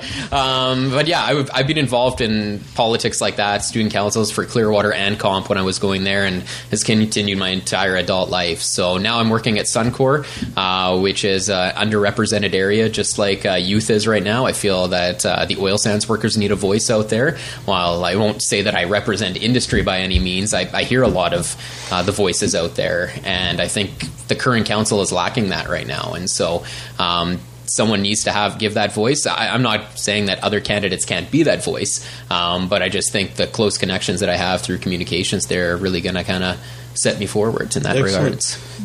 So as we were talking off mic, I'll bring it on mic now. Yep. You know Tito from school. Yes. Quick, give us an embarrassing story. Oh, he was a couple of years younger than me, but I think we did a couple drama plays back in the day, but I'd have to reach way back into the brain to try to figure something from that. He did mention there before when we were on one of the previous episodes where we were talking about this upcoming by-election that he knew you were from school. So like I said, unfortunately he could be here. I'm sure he sends his best to everyone, but I know he knew you from school, and he didn't have a chance to talk to you lately. Yeah. That's why he wanted to see you to talk old times, I guess. Well, I say hi to him through the mic. There you go. There you go, Tito. No, and it's a great concept about it's something that I wasn't really familiar with either until someone tweeted, I can't remember who it was, about there isn't really a person on council that is from the oil sands industry. And it didn't really play on me that I've seen that, right? And it just brings an interesting aspect because the oil sands, my dad said it best when we were talking about the TEDx event, whether or not someone agrees with it, the oil sands, or is willing to accept it, the oil sands plays a huge factor in this region. It always has, and it always will. And person that wants to, like, some people tend to shut oil sands out, and to me, I just think it's a very silly move because it's something that's here, and for the foreseeable future, definitely here to stay. So, no, excellent. Thank you very much for the background. Colleen, to the millions of visitors listening. Wow. I'm Colleen Tatum. I was born here. I was raised here. My husband was raised in Janvier. We met each other when we were 13 years old. So I have a long history here, just like Tyron does. What I'm doing is I'm just ready to stand up. I'm ready to say that I want to take my experience and give it to the community. Standing up and saying that you're on council is it was a scary moment for me to be able to say I want to put myself out there. I want to put my name on the poster. I want to put my picture out there for everybody. But I think it's important. What I'm trying to do is make a Wood Buffalo for my family, for your family, make it more livable, sustainable, and remarkable. Livable, just make it easier to be here. We made a lot of progress, and I think there's a lot of things that we can do to make it better. One of the things I had talked about is trying to make the bus lane a carpool lane. Not everybody has access to busing. Just a small thing, but it can make everybody's lives a lot easier. Sometimes the small things can make all the difference in the world. Yeah, I think it doesn't have to be about these huge revolutionary ideas. The council that we have right now was a great council. They were a functioning council. They were making some great progress. And I just want to be able to lend myself to that. My experience is growing up in Fort McMurray, being a local business owner, being a local mom. I think that that's something that we need on council. We have one lady that is on council that's representing Anzac, and we don't have any other mums. We don't have anybody else except for Mayor Melissa that is a mum. Mums see Fort McMurray from a different perspective than dads a lot of the time. We're the ones taking them to the Y. We're the ones taking them to Mac Island for the most part. There are a lot of active dads, but it's still different when you're a mom. So I want to take that experience with being a business owner and a mom and give myself to the community, do whatever I can to try and make it a positive community for all of us. It was definitely a shocking stat that I like to bring to people's attention, and I get a shock experience every time when I tell them 100 babies are born here every month. 100. And when I tell people that their jaws drop. And one thing I got into a big discussion with some people at work is one of the things that you tend to line up for registration, and one of the most hardest fought things to get into is like swimming lessons, dance, ballet, gymnastics.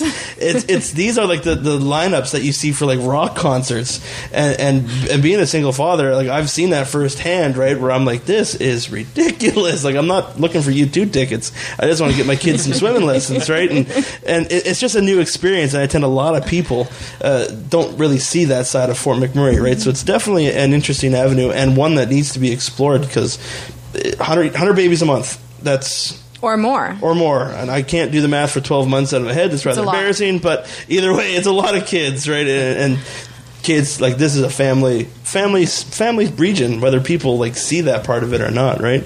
And no, definitely excellent viewpoints and some interesting avenues that need to be explored. Keith, you're up, sir. Well, I came here right after high school, and with little choices other than go west and find a job. And when I got to Fort McMurray, I stayed in the lobby of the Towers for about 7 or 8 days. And Peter and Vera Cornelson, that owned the Oil Sands, gave me a job, gave me a place to stay, and I worked in the nighttime at the Oil Sands. And went to Keano College in the daytime. And after a couple of years, I've headed out to the Oil Sands. And, I guess later on in life, I found a great partner for life. My wife, Teresa's from Barrhead. We've had 3 kids here in Fort McMurray, and I certainly appreciate the long lineups and that when my kids were growing up to take for swimming lessons. I think we made some good advancements with the McDonald Island, and I think that we're going to make great strides in having another recreation facility because I think it's a great fabric to raise your kids up in. Currently, I'm the Director of Business Development for AECON, which is a public company for Western Canada. I've served on the Catholic School Board for the last 8 years as a public servant, and traveling not only just in Alberta, but the country, basically from St. John's to Victoria, going to many conferences. You see how government works. And when you take the energies of a lot of smart people like we have here in Fort McMurray, forward thinkers, we can make this a great community. And I guess what ignites me is when you see tax dollars that are just wasted, and not to be negative, but just to talk to the issues of the day. When you see last summer that we spent millions of dollars pouring a medium down at the Thickwood Boulevard, knowing that we were putting in bus lanes, only to drive back a year later and to see like now we're spending millions of dollars to widen out the road, when simply put we could have put a medium in the middle, had the bus lanes, not spend another nickel, and not slow traffic down. Because let's face it, I've been on the buses, I've worked in the oil sands for 25 years, and that ride to work is getting longer and longer.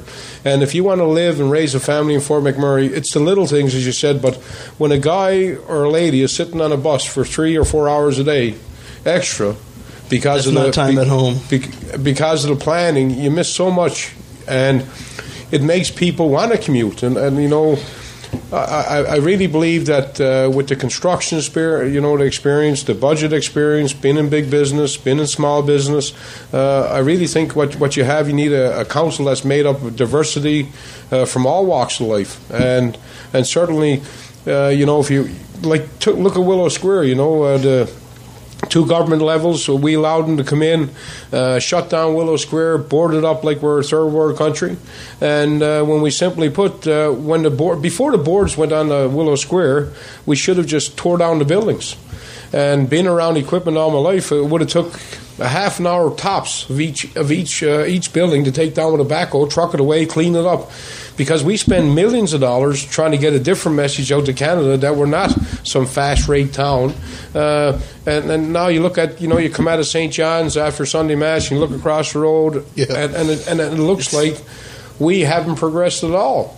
And you can't be too afraid, and especially now we have two great MLAs, we should be able to work in concert with those people so that we're not left shortchanged.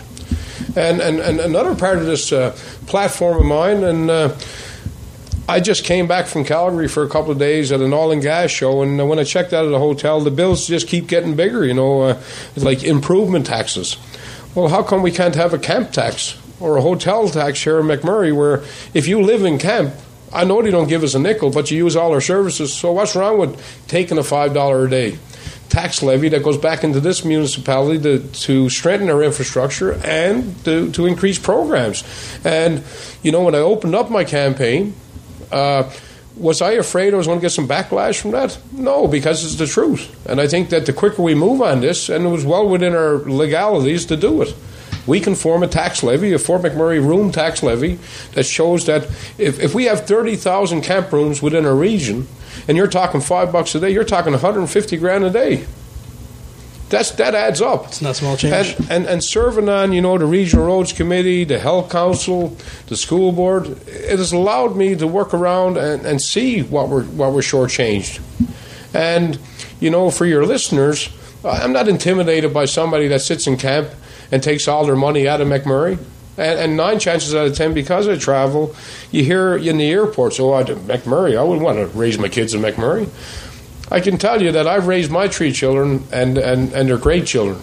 They're turned into be young, giving adults. And, at the end of the day, we really need to move forward and not be afraid of a bit of clawback from anybody, because these commuting transient workers are using our services, taxing our systems, and at the end of the day, me and you are paying for it.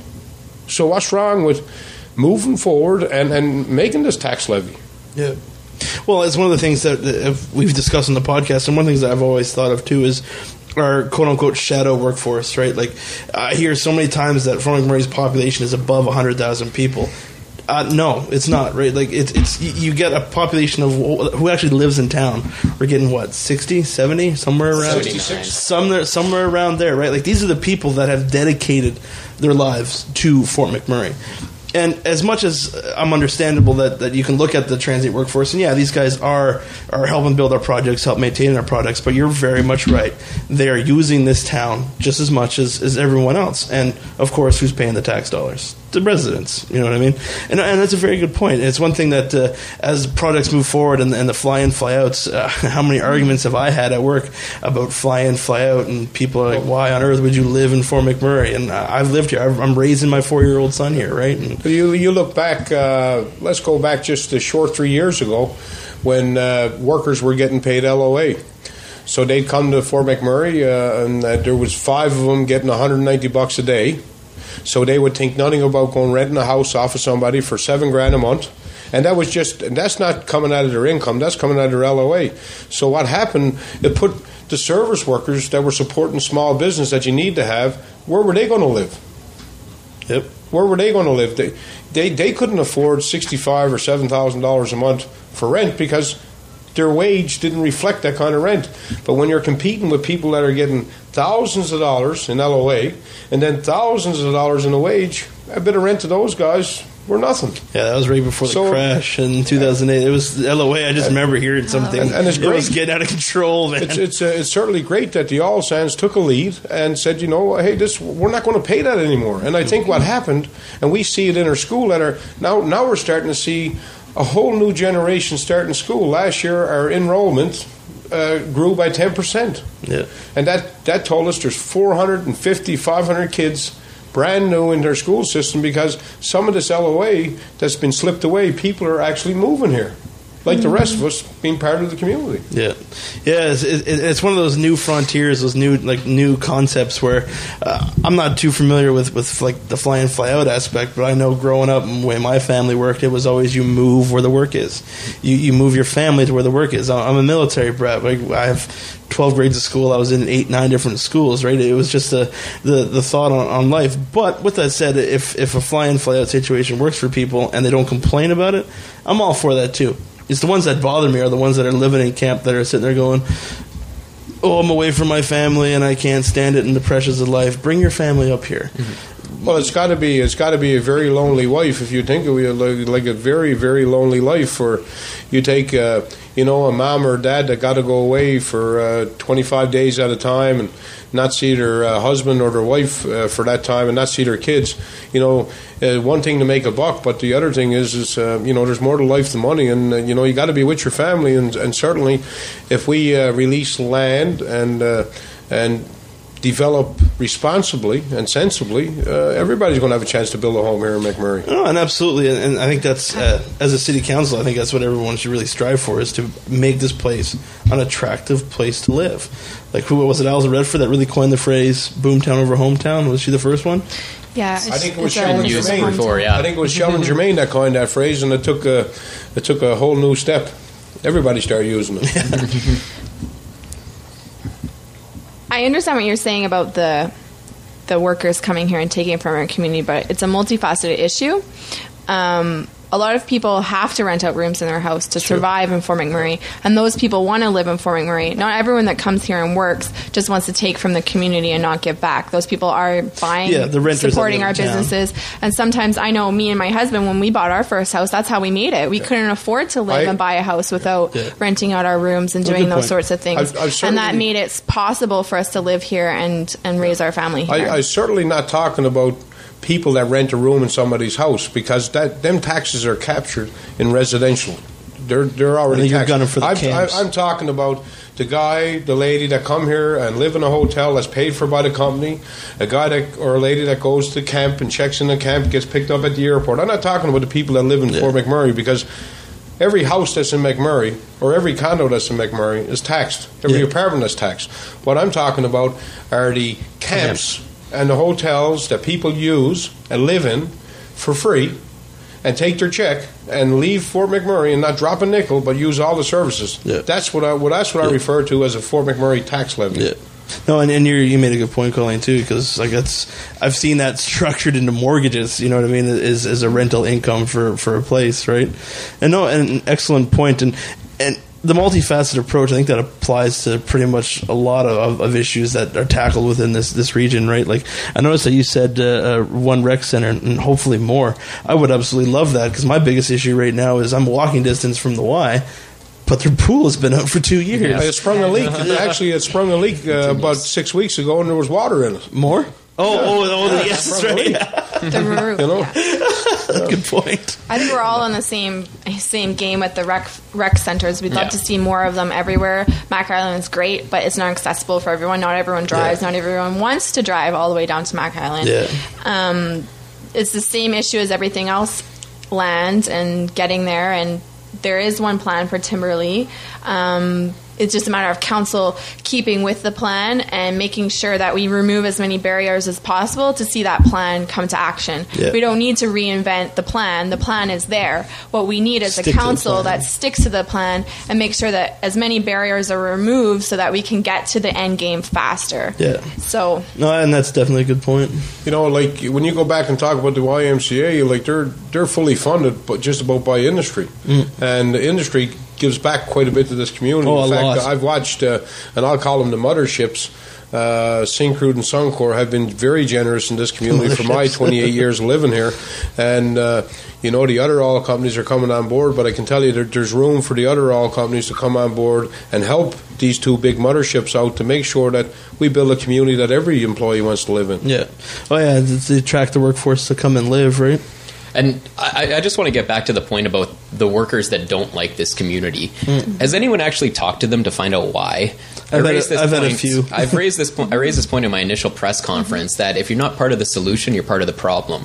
And I think we need to take a serious look at why these people don't like calling this place home. And I've joked around to my buddies that during this campaign, I should go down to Showgirls and start talking to these people, because the GQ article, that's what they did. Yeah. But they never asked them what the issues were. And I think really it starts with fixing these little things that are the biggest issues that you hear people complaining, like recreation, like snow removal. The fact that we get our roads plowed once a year is ridiculous on a residential this street. road is bad. The one you came in on is bad. Little things like that are going to turn that quality of life just a little bit, that then maybe that guy who does commute back and forth goes back home next time and says, you know what, honey? It's not too bad there anymore. It's time to maybe we pack up and move the family here. And I think that's really what council needs to start focusing on. Enhance those basic services so that people are happy to call this place home. We all get it. We're all running for council. You're a big community advocate. We get it. It's getting to those other people to make sure that they realize what an amazing place this is. And it seems like a lot of time is spent on the large issues, where you're quite right, and I believe everyone has said it at one point or another, that it's the little things that will make or break it, right? Like, everyone and their dog know traffic's a problem in Fort Mac, and it's going to be for the not foreseeable future, but it's going to be for a bit longer yet to come. But it's the little things that can make just that much more bearable to get through, right? Oh, there's a rec center in Timberlea. I don't have to fight the traffic to go all the way downtown to Mac Island. Things of that aspect, right? Let's put a bowling alley in it. It's something that people complain about, and I think that's very true. Actually, I totally forgot that one's closed down. Needs to take some non-municipal approaches to some of these services that, frankly, it's not attractive for a small business owner to operate right now. Either we give them the land at a much cheaper price or give them tax incentives, or the municipality steps up and offers these non-traditional services that are going to make people happy to call this place home. No, absolutely. And I think, Keith, you mentioned it in airports. I guess since the inception of this podcast, I just keep handing out when people say, well, why, or what are the issues, or what's your problem with Fort McMurray, and they give me their laundry list of minor things, and I just simply hand out a business card and says, here, listen to that show. And they tear it up and we move on. No, and it's so, as we've seen, like there's quite a large number of approaches and definitely some unique ways to tackle certain situations. One of the things I did with the last session that I thought was rather interesting is give me some top 5 issues, and we can do this either as a group, because I'm sure a lot of it's going to be intertwined with one another, so we'll talk about it as a group, but top 5 issues that you think are hot for this particular election. And some of the responses I got from Matt and Christine were rather interesting. I'll share them afterwards, but I'd just like to hear what you guys have to think, because what are the top 5 ones that people are thinking about right now, because I think there's quite an interesting list. I believe we have some local issues. One being, as I just discussed, I'd really like to see the formation of a tax levy that the whole community benefits from. I don't believe that we're recognized as much as we should be when it comes to provincial funding. And certainly federal funding is non-existent. When was the last time the federal government done something for Fort McMurray? You ask Brian Jean on Twitter, you'll get a slew of responses. Well, I can tell you that no disrespect to Brian Jean or anybody else. I'm just asking, when was the last time the federal government gave Fort McMurray a grant? Yeah. They basically are the housing arm, Canadian Mortgage and Housing of Fort McMurray. When was the last time they helped us? I believe quality of life is an issue. We haven't kept up to our growth, and that's why we're so clogged in traffic and so clogged in infrastructure. Always playing catch up. Always. We look at the current 2 overpass systems that are being constructed, and once they're done, where are we going? We're going out to diversify to stop again and wait for another overpass to be built. So, I guess what we need is a big vision for the community that matches up in some controlled growth that we haven't had. Yeah. And another big issue is how do you attract and retain employees to big box stores? How do you get big box stores to come to Fort McMurray? Because most of our traveling is because of shopping. Big box stores. Oh, big box stores Costco. Franchise. Okay, big franchise stores. Because we all have families, and we all like to shop and have great stuff for our kids or for ourselves, and not always have to pay the top dollar for it. And I believe that we go a long ways if we were just better linked with the city. Just to offer those services. How do you attract good doctors to the region? It's all about a quality of life. It's all about unclogging the traffic, the commute. It's all about having a safe community. Yeah. Who wants to look at some guy going up Tickwood Boulevard doing 180 kilometers, and so what? He gets his picture taken. He pays the ticket and moves on. Yeah. So it's all about being a more calmer city, if you will, and with more growth plans and strategic plans to face that growth. We all know where we're going. I mean, you'd be a fool to listen to some of these Greenpeace guys saying that they're going to shut down the oil sands. That's our way of life. I mean, the oil got spilled 1,000 years ago, and it's going to take us about 3,000 years to clean it up. That's just the way we are. I think Rex Murphy said it best one time. What did he say in his show at Mac Island? Whether people like it or not, oil is here to stay for now until something better is found. So we might as well embrace it to try to tear it apart, right? So some of the top 5 hot issues. What are you guys thinking? What is the people out there? You guys been interacting with the community? What is there? I know Highway 63 is definitely on there, but I guess Highway 63 is the big issue, which. On one hand, isn't a council level, but on another hand, it is. We need to keep how could a city council help a provincial jurisdiction, I guess I could say? So what I think is we need to keep our voice strong. We need to keep the ties open. We need to keep that communication going, but we also need to not lay down and let them roll us over. So we don't want to be going head-to-head with them. We want to try and work as much with them as possible, but we need to make sure that we're standing up and we're not letting ourselves be forgotten. I am a huge supporter of 20 Highway 63. I've been complaining about it for years. I've been talking about it for years. It terrifies me to drive that road. I don't want my family on there. I don't want my kids on there. As soon as the last accident happened, I came out and I said, you know what, that's enough. I made those No Excuses Twin 63 stickers that you see around. I try and promote the Safe 63. There's multiple issues with 63 and why it's not twin, but basically, I believe at the end of the day, they just thought, you know what, they're not saying anything. We're getting away with it. Let's keep doing what we're doing. So Highway 63 is a big issue for me, and on a council level, I think we just need to keep on it, keep making sure that it's top of everyone's minds. And we can do that through council, through Facebook, through all of us standing together and saying maintain the movement. We won't sit down and let it go. Yeah. But other issues are, like Keith said, quality of life issues. Livability is a big one for me. How can we make the little things add up to big things? We don't have to reinvent the wheel. We don't have to come up with some big grand solution. But all those multiple little things add up to, hey, you know what? I actually like it here. It's a great place to be. People keep saying to me, though, it is what you make it. And that is really the truth. It is what you make it. And, if you're not voting, you're not making it anything. You're not a part of that process. So get informed, like Tyron said, but be a part of making it something. Yeah. So don't sit at home and complain. Give a Try and suggestion. do something about it. What's the hurt of actually identifying a problem and give a suggestion on how to fix it? Yeah. We all know the highway needs to be twinned, and essentially I think that's the grand master plan. Mm-hmm. But what can you do now to make that highway safer? What can you do now to make your commute to work better? Maybe carpool instead of driving single, take the bus instead of driving. There's always just that one thing of what can you do? What to give a solution. Complain about what you want, but give a solution to what you're complaining about as well, and it just brings you up that level from it's like annoying person to actual. Everyone thinks, saving the planet, going green is this humongous thing that we have to focus on industry for, but it's all the little things that you can do yourself that are going to make a bigger impact. Yeah. If you run the tap for 60 seconds, is creating way more pollution than what industry puts out. All those little things that we do, that we can do, little changes add up to big change. So we can do that in our community, all these little changes that are going to add up to a big change. Yeah. So no, that's an excellent point. Like I said before, I think a lot of the city and a lot of the people in this city, myself included, have focused on the bigger issues, when in reality fixing a lot of the smaller ones could achieve these goals in a different way, right? And definitely the quality of life, I think, has been a staple in this place for a long time, right? And it's a goal that I think we'll be constantly working on for a long time, but definitely fixing the smaller ones. It's always going to be an issue. Vancouver is not fixed.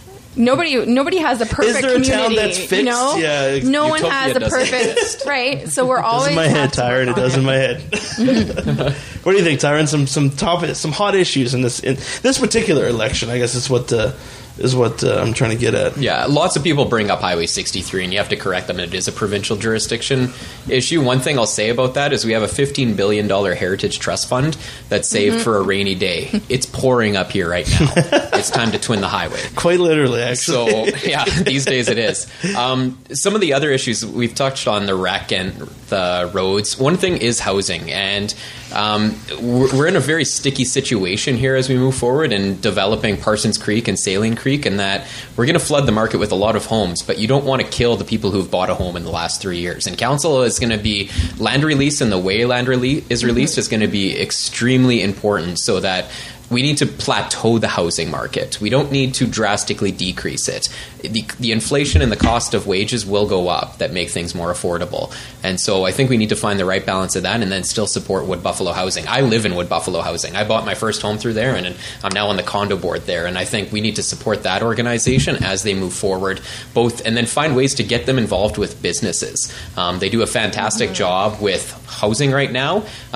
They've recently developed the industrial park, and now I think it's time to move into the commercial sector. Give them a big space up there in Parsons Creek and let them develop a large sector of that for affordable small businesses and go forward. I remember looking at the master plans, the Eagle Ridge, when they first were released. I think it was mid-2000s or maybe a bit before. Well, the first time I had to look at them, and to see the space that they had allotted for residential, and then to see the very small little strip for commercial, I was floored. Yeah. And I can see it already has changed, because now they're putting in a gas station and a quote-unquote coffee shop. Yeah. But you know what I mean? Like, it's one thing to build residents, build houses. Yes, that's important. But it's also important, like as Keith was saying too, like we got to promote business, whether they be local from the community or whether they be attract from outside. We still need that commercial aspect too. That helps the quality of life that people want. Like to me, in Eagle Ridge, if it was stuck to the original plan, like that was a whole lot of houses and nothing else. Like hindsight is 20/20, as they say. It's very true. Give the council at the time their due. They never expected the way it would go. They saw a housing shortage and reacted, and that's why I think we see a drastic commercial shortage right now, and so we need to find that balance as we move forward. That's true. We don't allot the entire area to house commercial, obviously, but we need to have that. It's a huge lacking, both from the small business side and the big box. But you never want to be reactive in either. You always want to try to do your best to be have a proactive approach. Give the council their due, but at the same time, to me, it was short-sighted. If you're going to have more people, you need more services. It goes hand in hand. So maybe because I'm a business owner, I see that obviously as one of the first things, but small businesses are really, really struggling out there. And I think there's a big misconception in the city that people think, oh, you're in Fort McMurray, the roads are paved with gold, you open a business, you're rich, you get that business license, and the government sends you $1 million check. That's not the way it is. Businesses are out there and they're opening and staying open right now as a commitment to the citizens. They are not making a lot of money. Some are just making it. Their rent has gone up from $10 a square foot to $60 a square foot. Nobody else has rent like that. If you go to Edmonton, it's $10 a square foot. But we have to charge the same amount that we charge in Edmonton. We can't just double the price. No one's going to buy it. Yeah. Everyone goes up and down the highway. Everyone goes on the internet. And big boxes are great, but I believe the small businesses are ones that really invest in the community. They're the ones that stay here and volunteer and give back to charity. I haven't heard Walmart give much to charity in the last little while. I haven't been in a silent auction where I've seen Walmart donate to something or come out and sponsor a table. Those big boxes are great, but there's a lot of small businesses here already that are waiting for more space. They want to expand. They want to open new businesses, but they can't get their hands on the space. It seems to always go to a developer from outside the community, and then sure, they'll rent it to us for $60 a square foot, but that's not sustainable. So I would like to see some sort of communication of that land better, maybe through a Buffalo Housing Corporation, how Tyron was saying, or holding back some of the land for owner-operated businesses so that people that are here in the community that want to open a business have that opportunity, because right now they don't. No, and like I said, I believe balance is key. Like there's always going to be a need for small business, and there's always going to need for the big box? Big box stores. I never heard that before. That's interesting. Makes sense. And there's always that need to it, right? Like, and you always get that perfect balance. And like I said, to give council their due at the time, but also try to make it as much of a proactive approach, not just like, oh, we need more houses. Here's fucking a shitload of acres to. Sorry, podcast, man. It's free. It's wide open.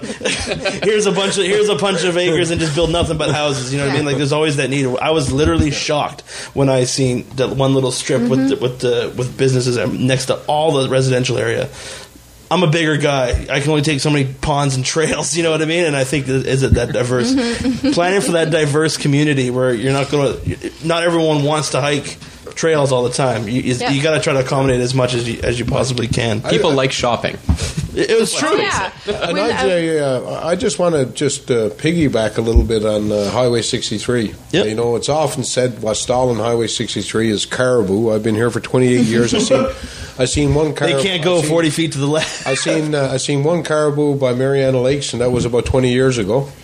and talking about muskeg and stuff, well, I can tell you that from 89 to 92, we built the largest dam in the world. That was the Southwest Dam, and we dumped between Syncrude and 4 contractors. There was 88 million cubes of dirt that structured that structure, and then shortly after that, another dam that was built was a Southwest Tailings Dam, and one of the biggest dams again in the world. And you know, we struggle with muskeg, but you have a community full of leaders that have built more haul roads, not only in Alberta, but I'd go on the map and say in the world, and faced all of these challenges. Construction, yeah. And, you know, the super test, when we knocked 1.5 million cubes of dirt out of the super test to twin that highway between town and to the gates, we done that in 4 months. Yeah. So if we're giving the government $3 billion a year, so what's a few bucks? Yeah. You know, and you hear these lame excuses. But the current fix would be to adequate funding for protective services to slow down the irresponsible drivers that take our lives away. And basically, you can go back in time. I've been here for 28 years. I used to drive up 63 when there was no shoulders on the road. And you still had the Bechtel 500 going on. But essentially, what the biggest problem on our highway right now is people that just take their own lives in their hands. And maybe what we need to do is reschedule these heavy loads, because when you get behind one, you know, Johnny on the spot, he can't be patient, so he's going to take the chance of his own life, his family's life, and pass on a blind hill or something like that. So we need to put more time in the short term into policing and coordinating moves. Yeah. And then the second thing, we need to bring in the industry leaders that can show these guys that you can do it. Yeah, you know. I think, like, I spent my workforce life in the oil sands, and I've seen it countless times where we only have there's only 5 people in the world that can fix this type of pump. And expensive, yes, but they were here the next day to fix it. Is it going to be an expensive problem to fix? I've said this before on the countless Highway 63 podcasts. It's going to be an expensive problem, but as a taxpayer, I have no problem helping whatever I can from a tax point of view to get this highway twinned. And I think I'd be saying that whether I lived in Fort McMurray or not. Mm-hmm. And it's definitely an issue that I think... you take Grand Prairie. Grand Prairie's highway's been twinned for years. Yeah. And it doesn't bring in half the resources. Who was the transportation minister that helped to get that done, though? Yeah. I'm not saying anything. I'm just saying facts. This is the podcast. What am I saying? Yeah, I think that was his reason. Anyway. Guys, some great conversation. The hour is just about up. The only thing that we kind of touched on the last session that I wanted to touch on this one, because I think it's brings in a little humor and just an interesting aspect to this whole thing, is these freaking signs, election signs. What's your guys' thoughts? You guys are putting them up. I see all three of your guys are definitely very predominant. Are these things a pain in the ass or what? Well, I tell you what, I ran the elections on a very low budget and lost out.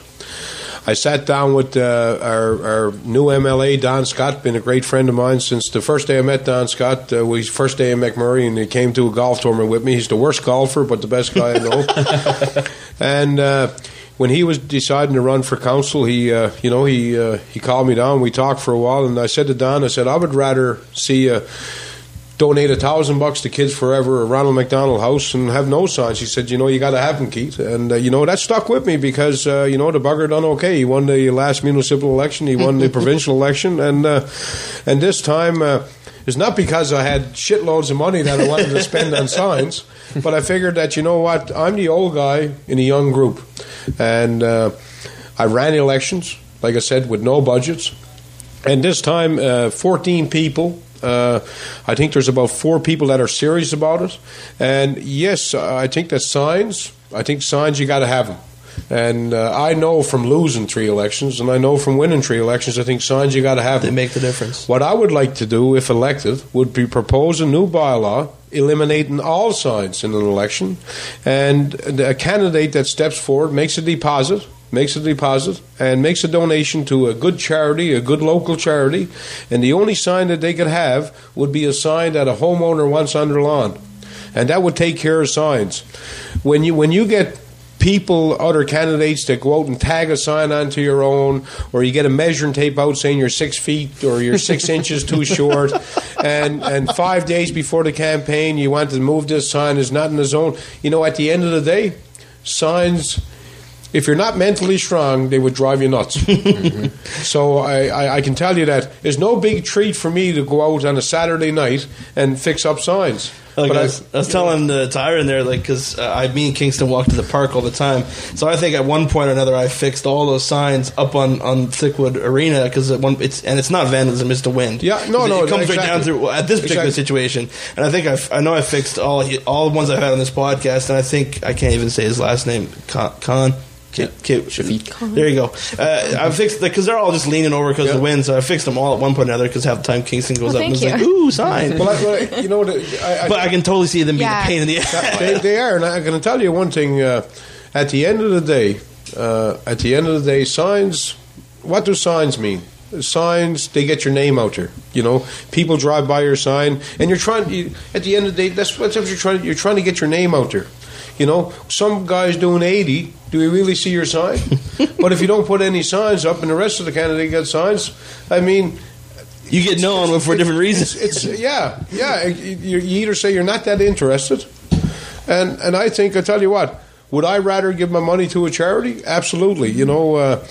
Last week when I received the humanitarian award from J.D. Hole, I think it was a great thing, and I would like to say again, if I get elected, we were push for a bylaw saying that nobody wants to go around and litter the landscape with their face, so that people. But I will tell you one thing, that a lot of people blame knockover signs on vandalism. I can guarantee you, I've run elections here in McMurray since 1997, and I can tell you that this has been the best ride I've ever had as far as signs being vandalized. I don't see any vandalism. Mm-hmm. I really don't.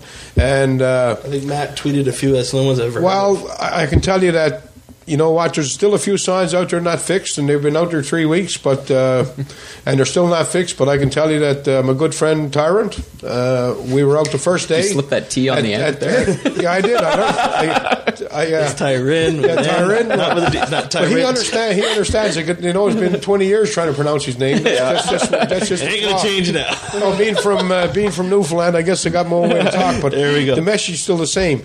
You know, I would love to see a bylaw that states, to be a candidate, let's donate some money to a worthy cause, you know, for kids, whether it be learning disabilities, to enhance their life, and trade it in for election signs. And if we were the first to do the no bag at a shopping mall, you know, because I swear if I ever bought home another shopping bag at the house, my wife would kick me out.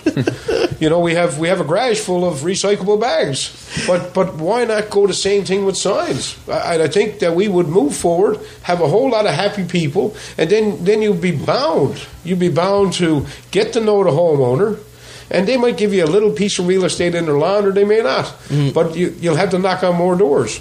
Like, I mean, there's nothing worse than knocking on 600 doors on a Saturday and then having to go fix up some signs. And sometimes you got to fix them up, but when you drive past somebody with a measuring tape saying you're 2 inches inside the zone, you're thinking, come on. And then the other thing I want to point out here this evening, if it was my last word, and if I pass away this evening, I go to Mac Island every day to go to the gym, go for a swim. And I know in the last election, there were signs that I passed every day on McDonald Island, and that was after the new bylaw was put in place. Now on a grassroots level, you can't have any signs. So, like, is there two kind of, is it a two-tiered system? Because it's a provincial election, I can put signs there. I got to abide by the same bylaws. So at the end of it, you get pretty frustrated, you know, and I'll be glad when next Monday comes, you know. You won't see my signs out there. I've always been a champion. Put the signs up first, take them down first. Because I don't want my big old face sprawled around town, you know, and I tell you, I think that it says a lot. Look good in that suit, though, Keith. Yeah, no. Well, I tell you, you hit a nerve because signs are a real pain, and I tell you what, but if you don't have them, it's not because you want the front. Necessary evil. And they're very expensive. Yeah. They're expensive. They're expensive. Like anybody, you know, you can laugh and joke, but they're expensive. It's money, yeah. It's money that I would goes rather away. give to a charity than I would to post a sign. But if you don't post a sign, somebody's going to say, lazy guy, you know what I mean? Not focused. Yeah.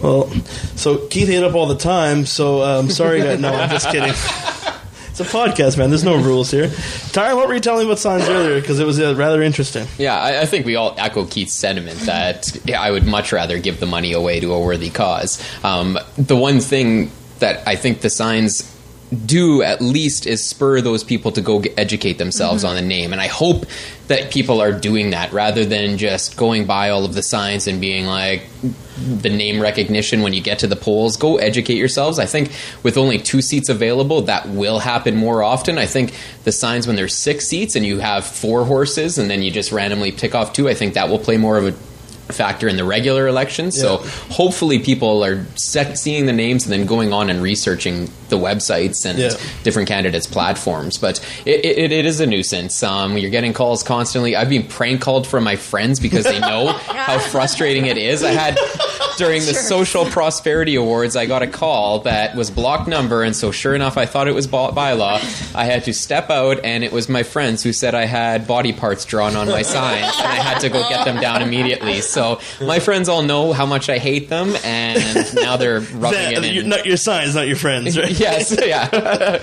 So it's unfortunately a necessary evil right now until there is some kind of cap on them or a ban on them outright. A cap. I think, like Tyron said, there's sort of a reminder that there's an election. People see them. They're like, oh, yeah, I need to remember to go home and learn about this more.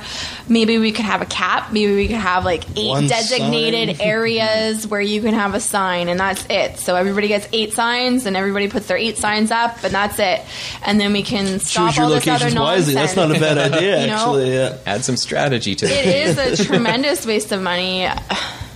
Printing Unlimited did quite well between me and Tyrant, but give me an estimate. Like, how much we talking here? Like, we talking give me a ballpark. 5 figures. Holy shit! $7,000. Wow. Plus.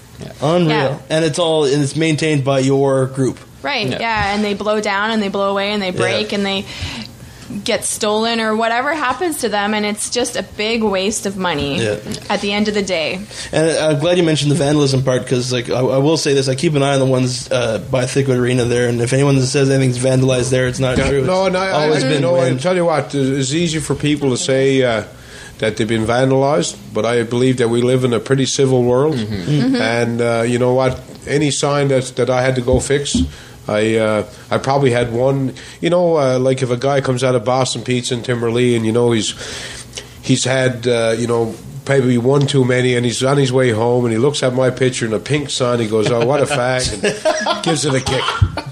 Well, no, like I was telling Tyron too, and I think even if the ones are vandalized, like to me, I heard of it in high school all the time. I don't think it's any.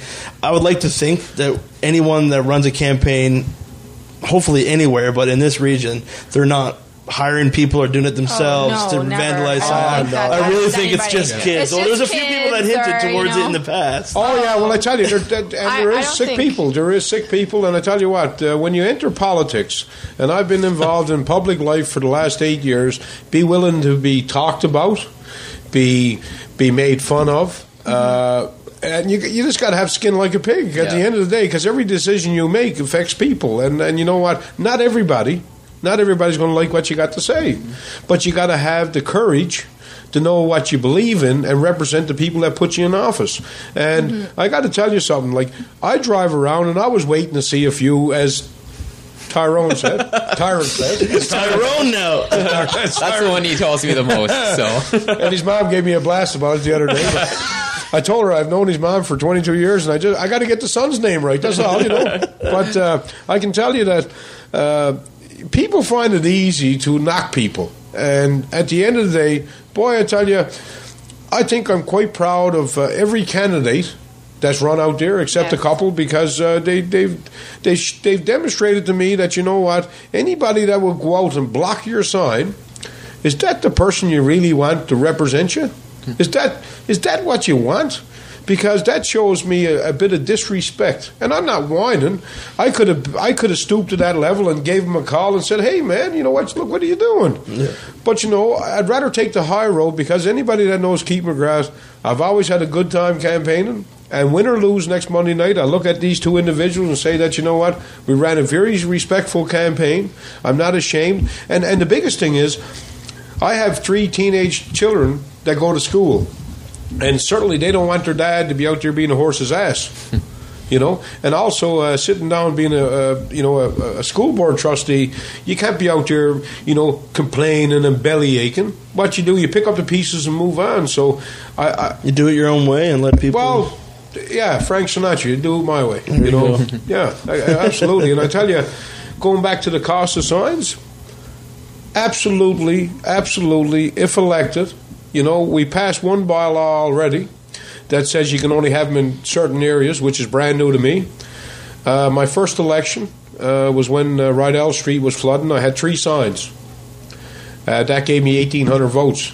And I tell you what, if I could go back to 97 and have 3 signs, chances are I probably would have had a better holiday this summer. But, my wife and 3 kids, they understand that this is a dream of mine, and maybe instead of going to Maui in September, we'll go to Gregoire Lake in July. My girlfriend's not getting a ring anytime soon. Let's say that.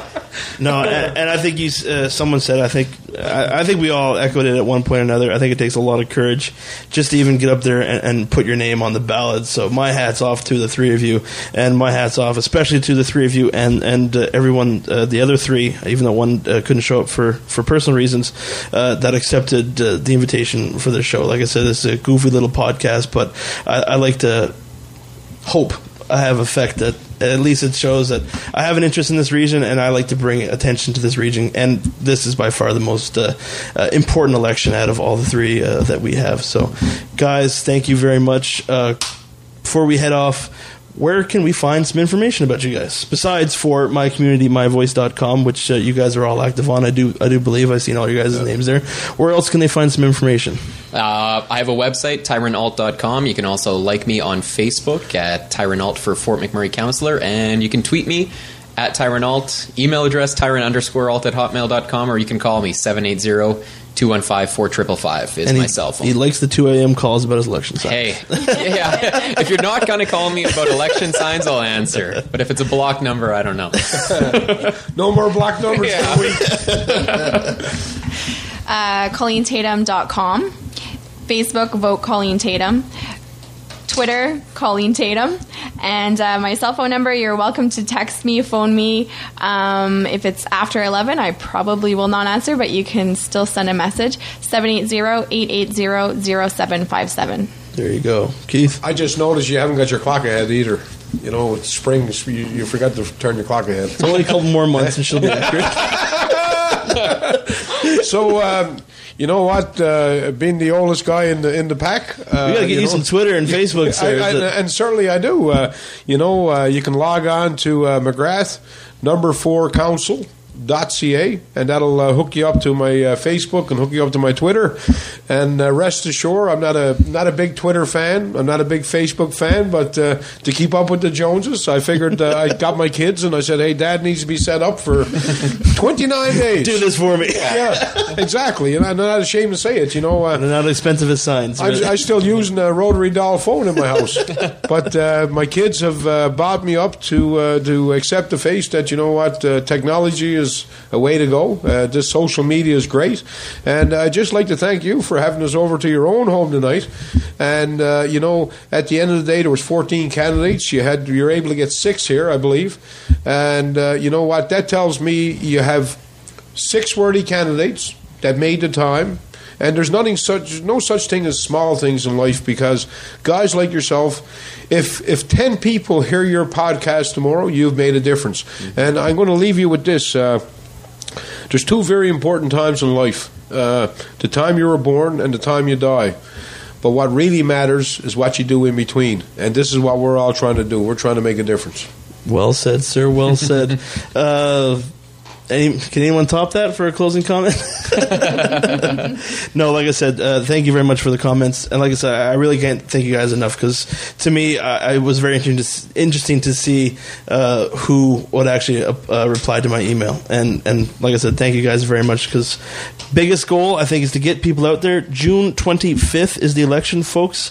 The advance polls are open now, Monday to Friday at City Hall, and I believe Saturday and Saturday. Just Saturday? Okay, just Saturday. So Monday to Friday at City Hall, just Saturday at Mac Island. So the polls are open now. Advanced polls are open now. The big day is next Monday. I wish you guys all good luck. Quite frankly, out of everyone that was here at dining room tables tonight, whoever gets those 2 seats, I believe Fort McMurray is steered in the right direction. So on that aspect, definitely check out all of the candidates' websites.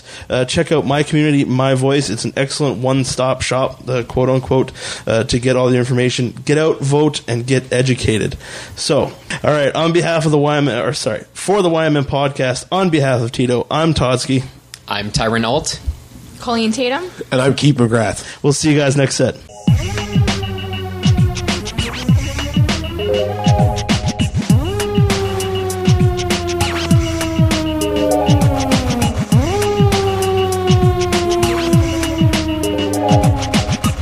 YMN Podcast is a T-Man Entertainment production in association with Hyperphotonic Media. Find us at hyperphotonicmedia.com. Oh, fuck.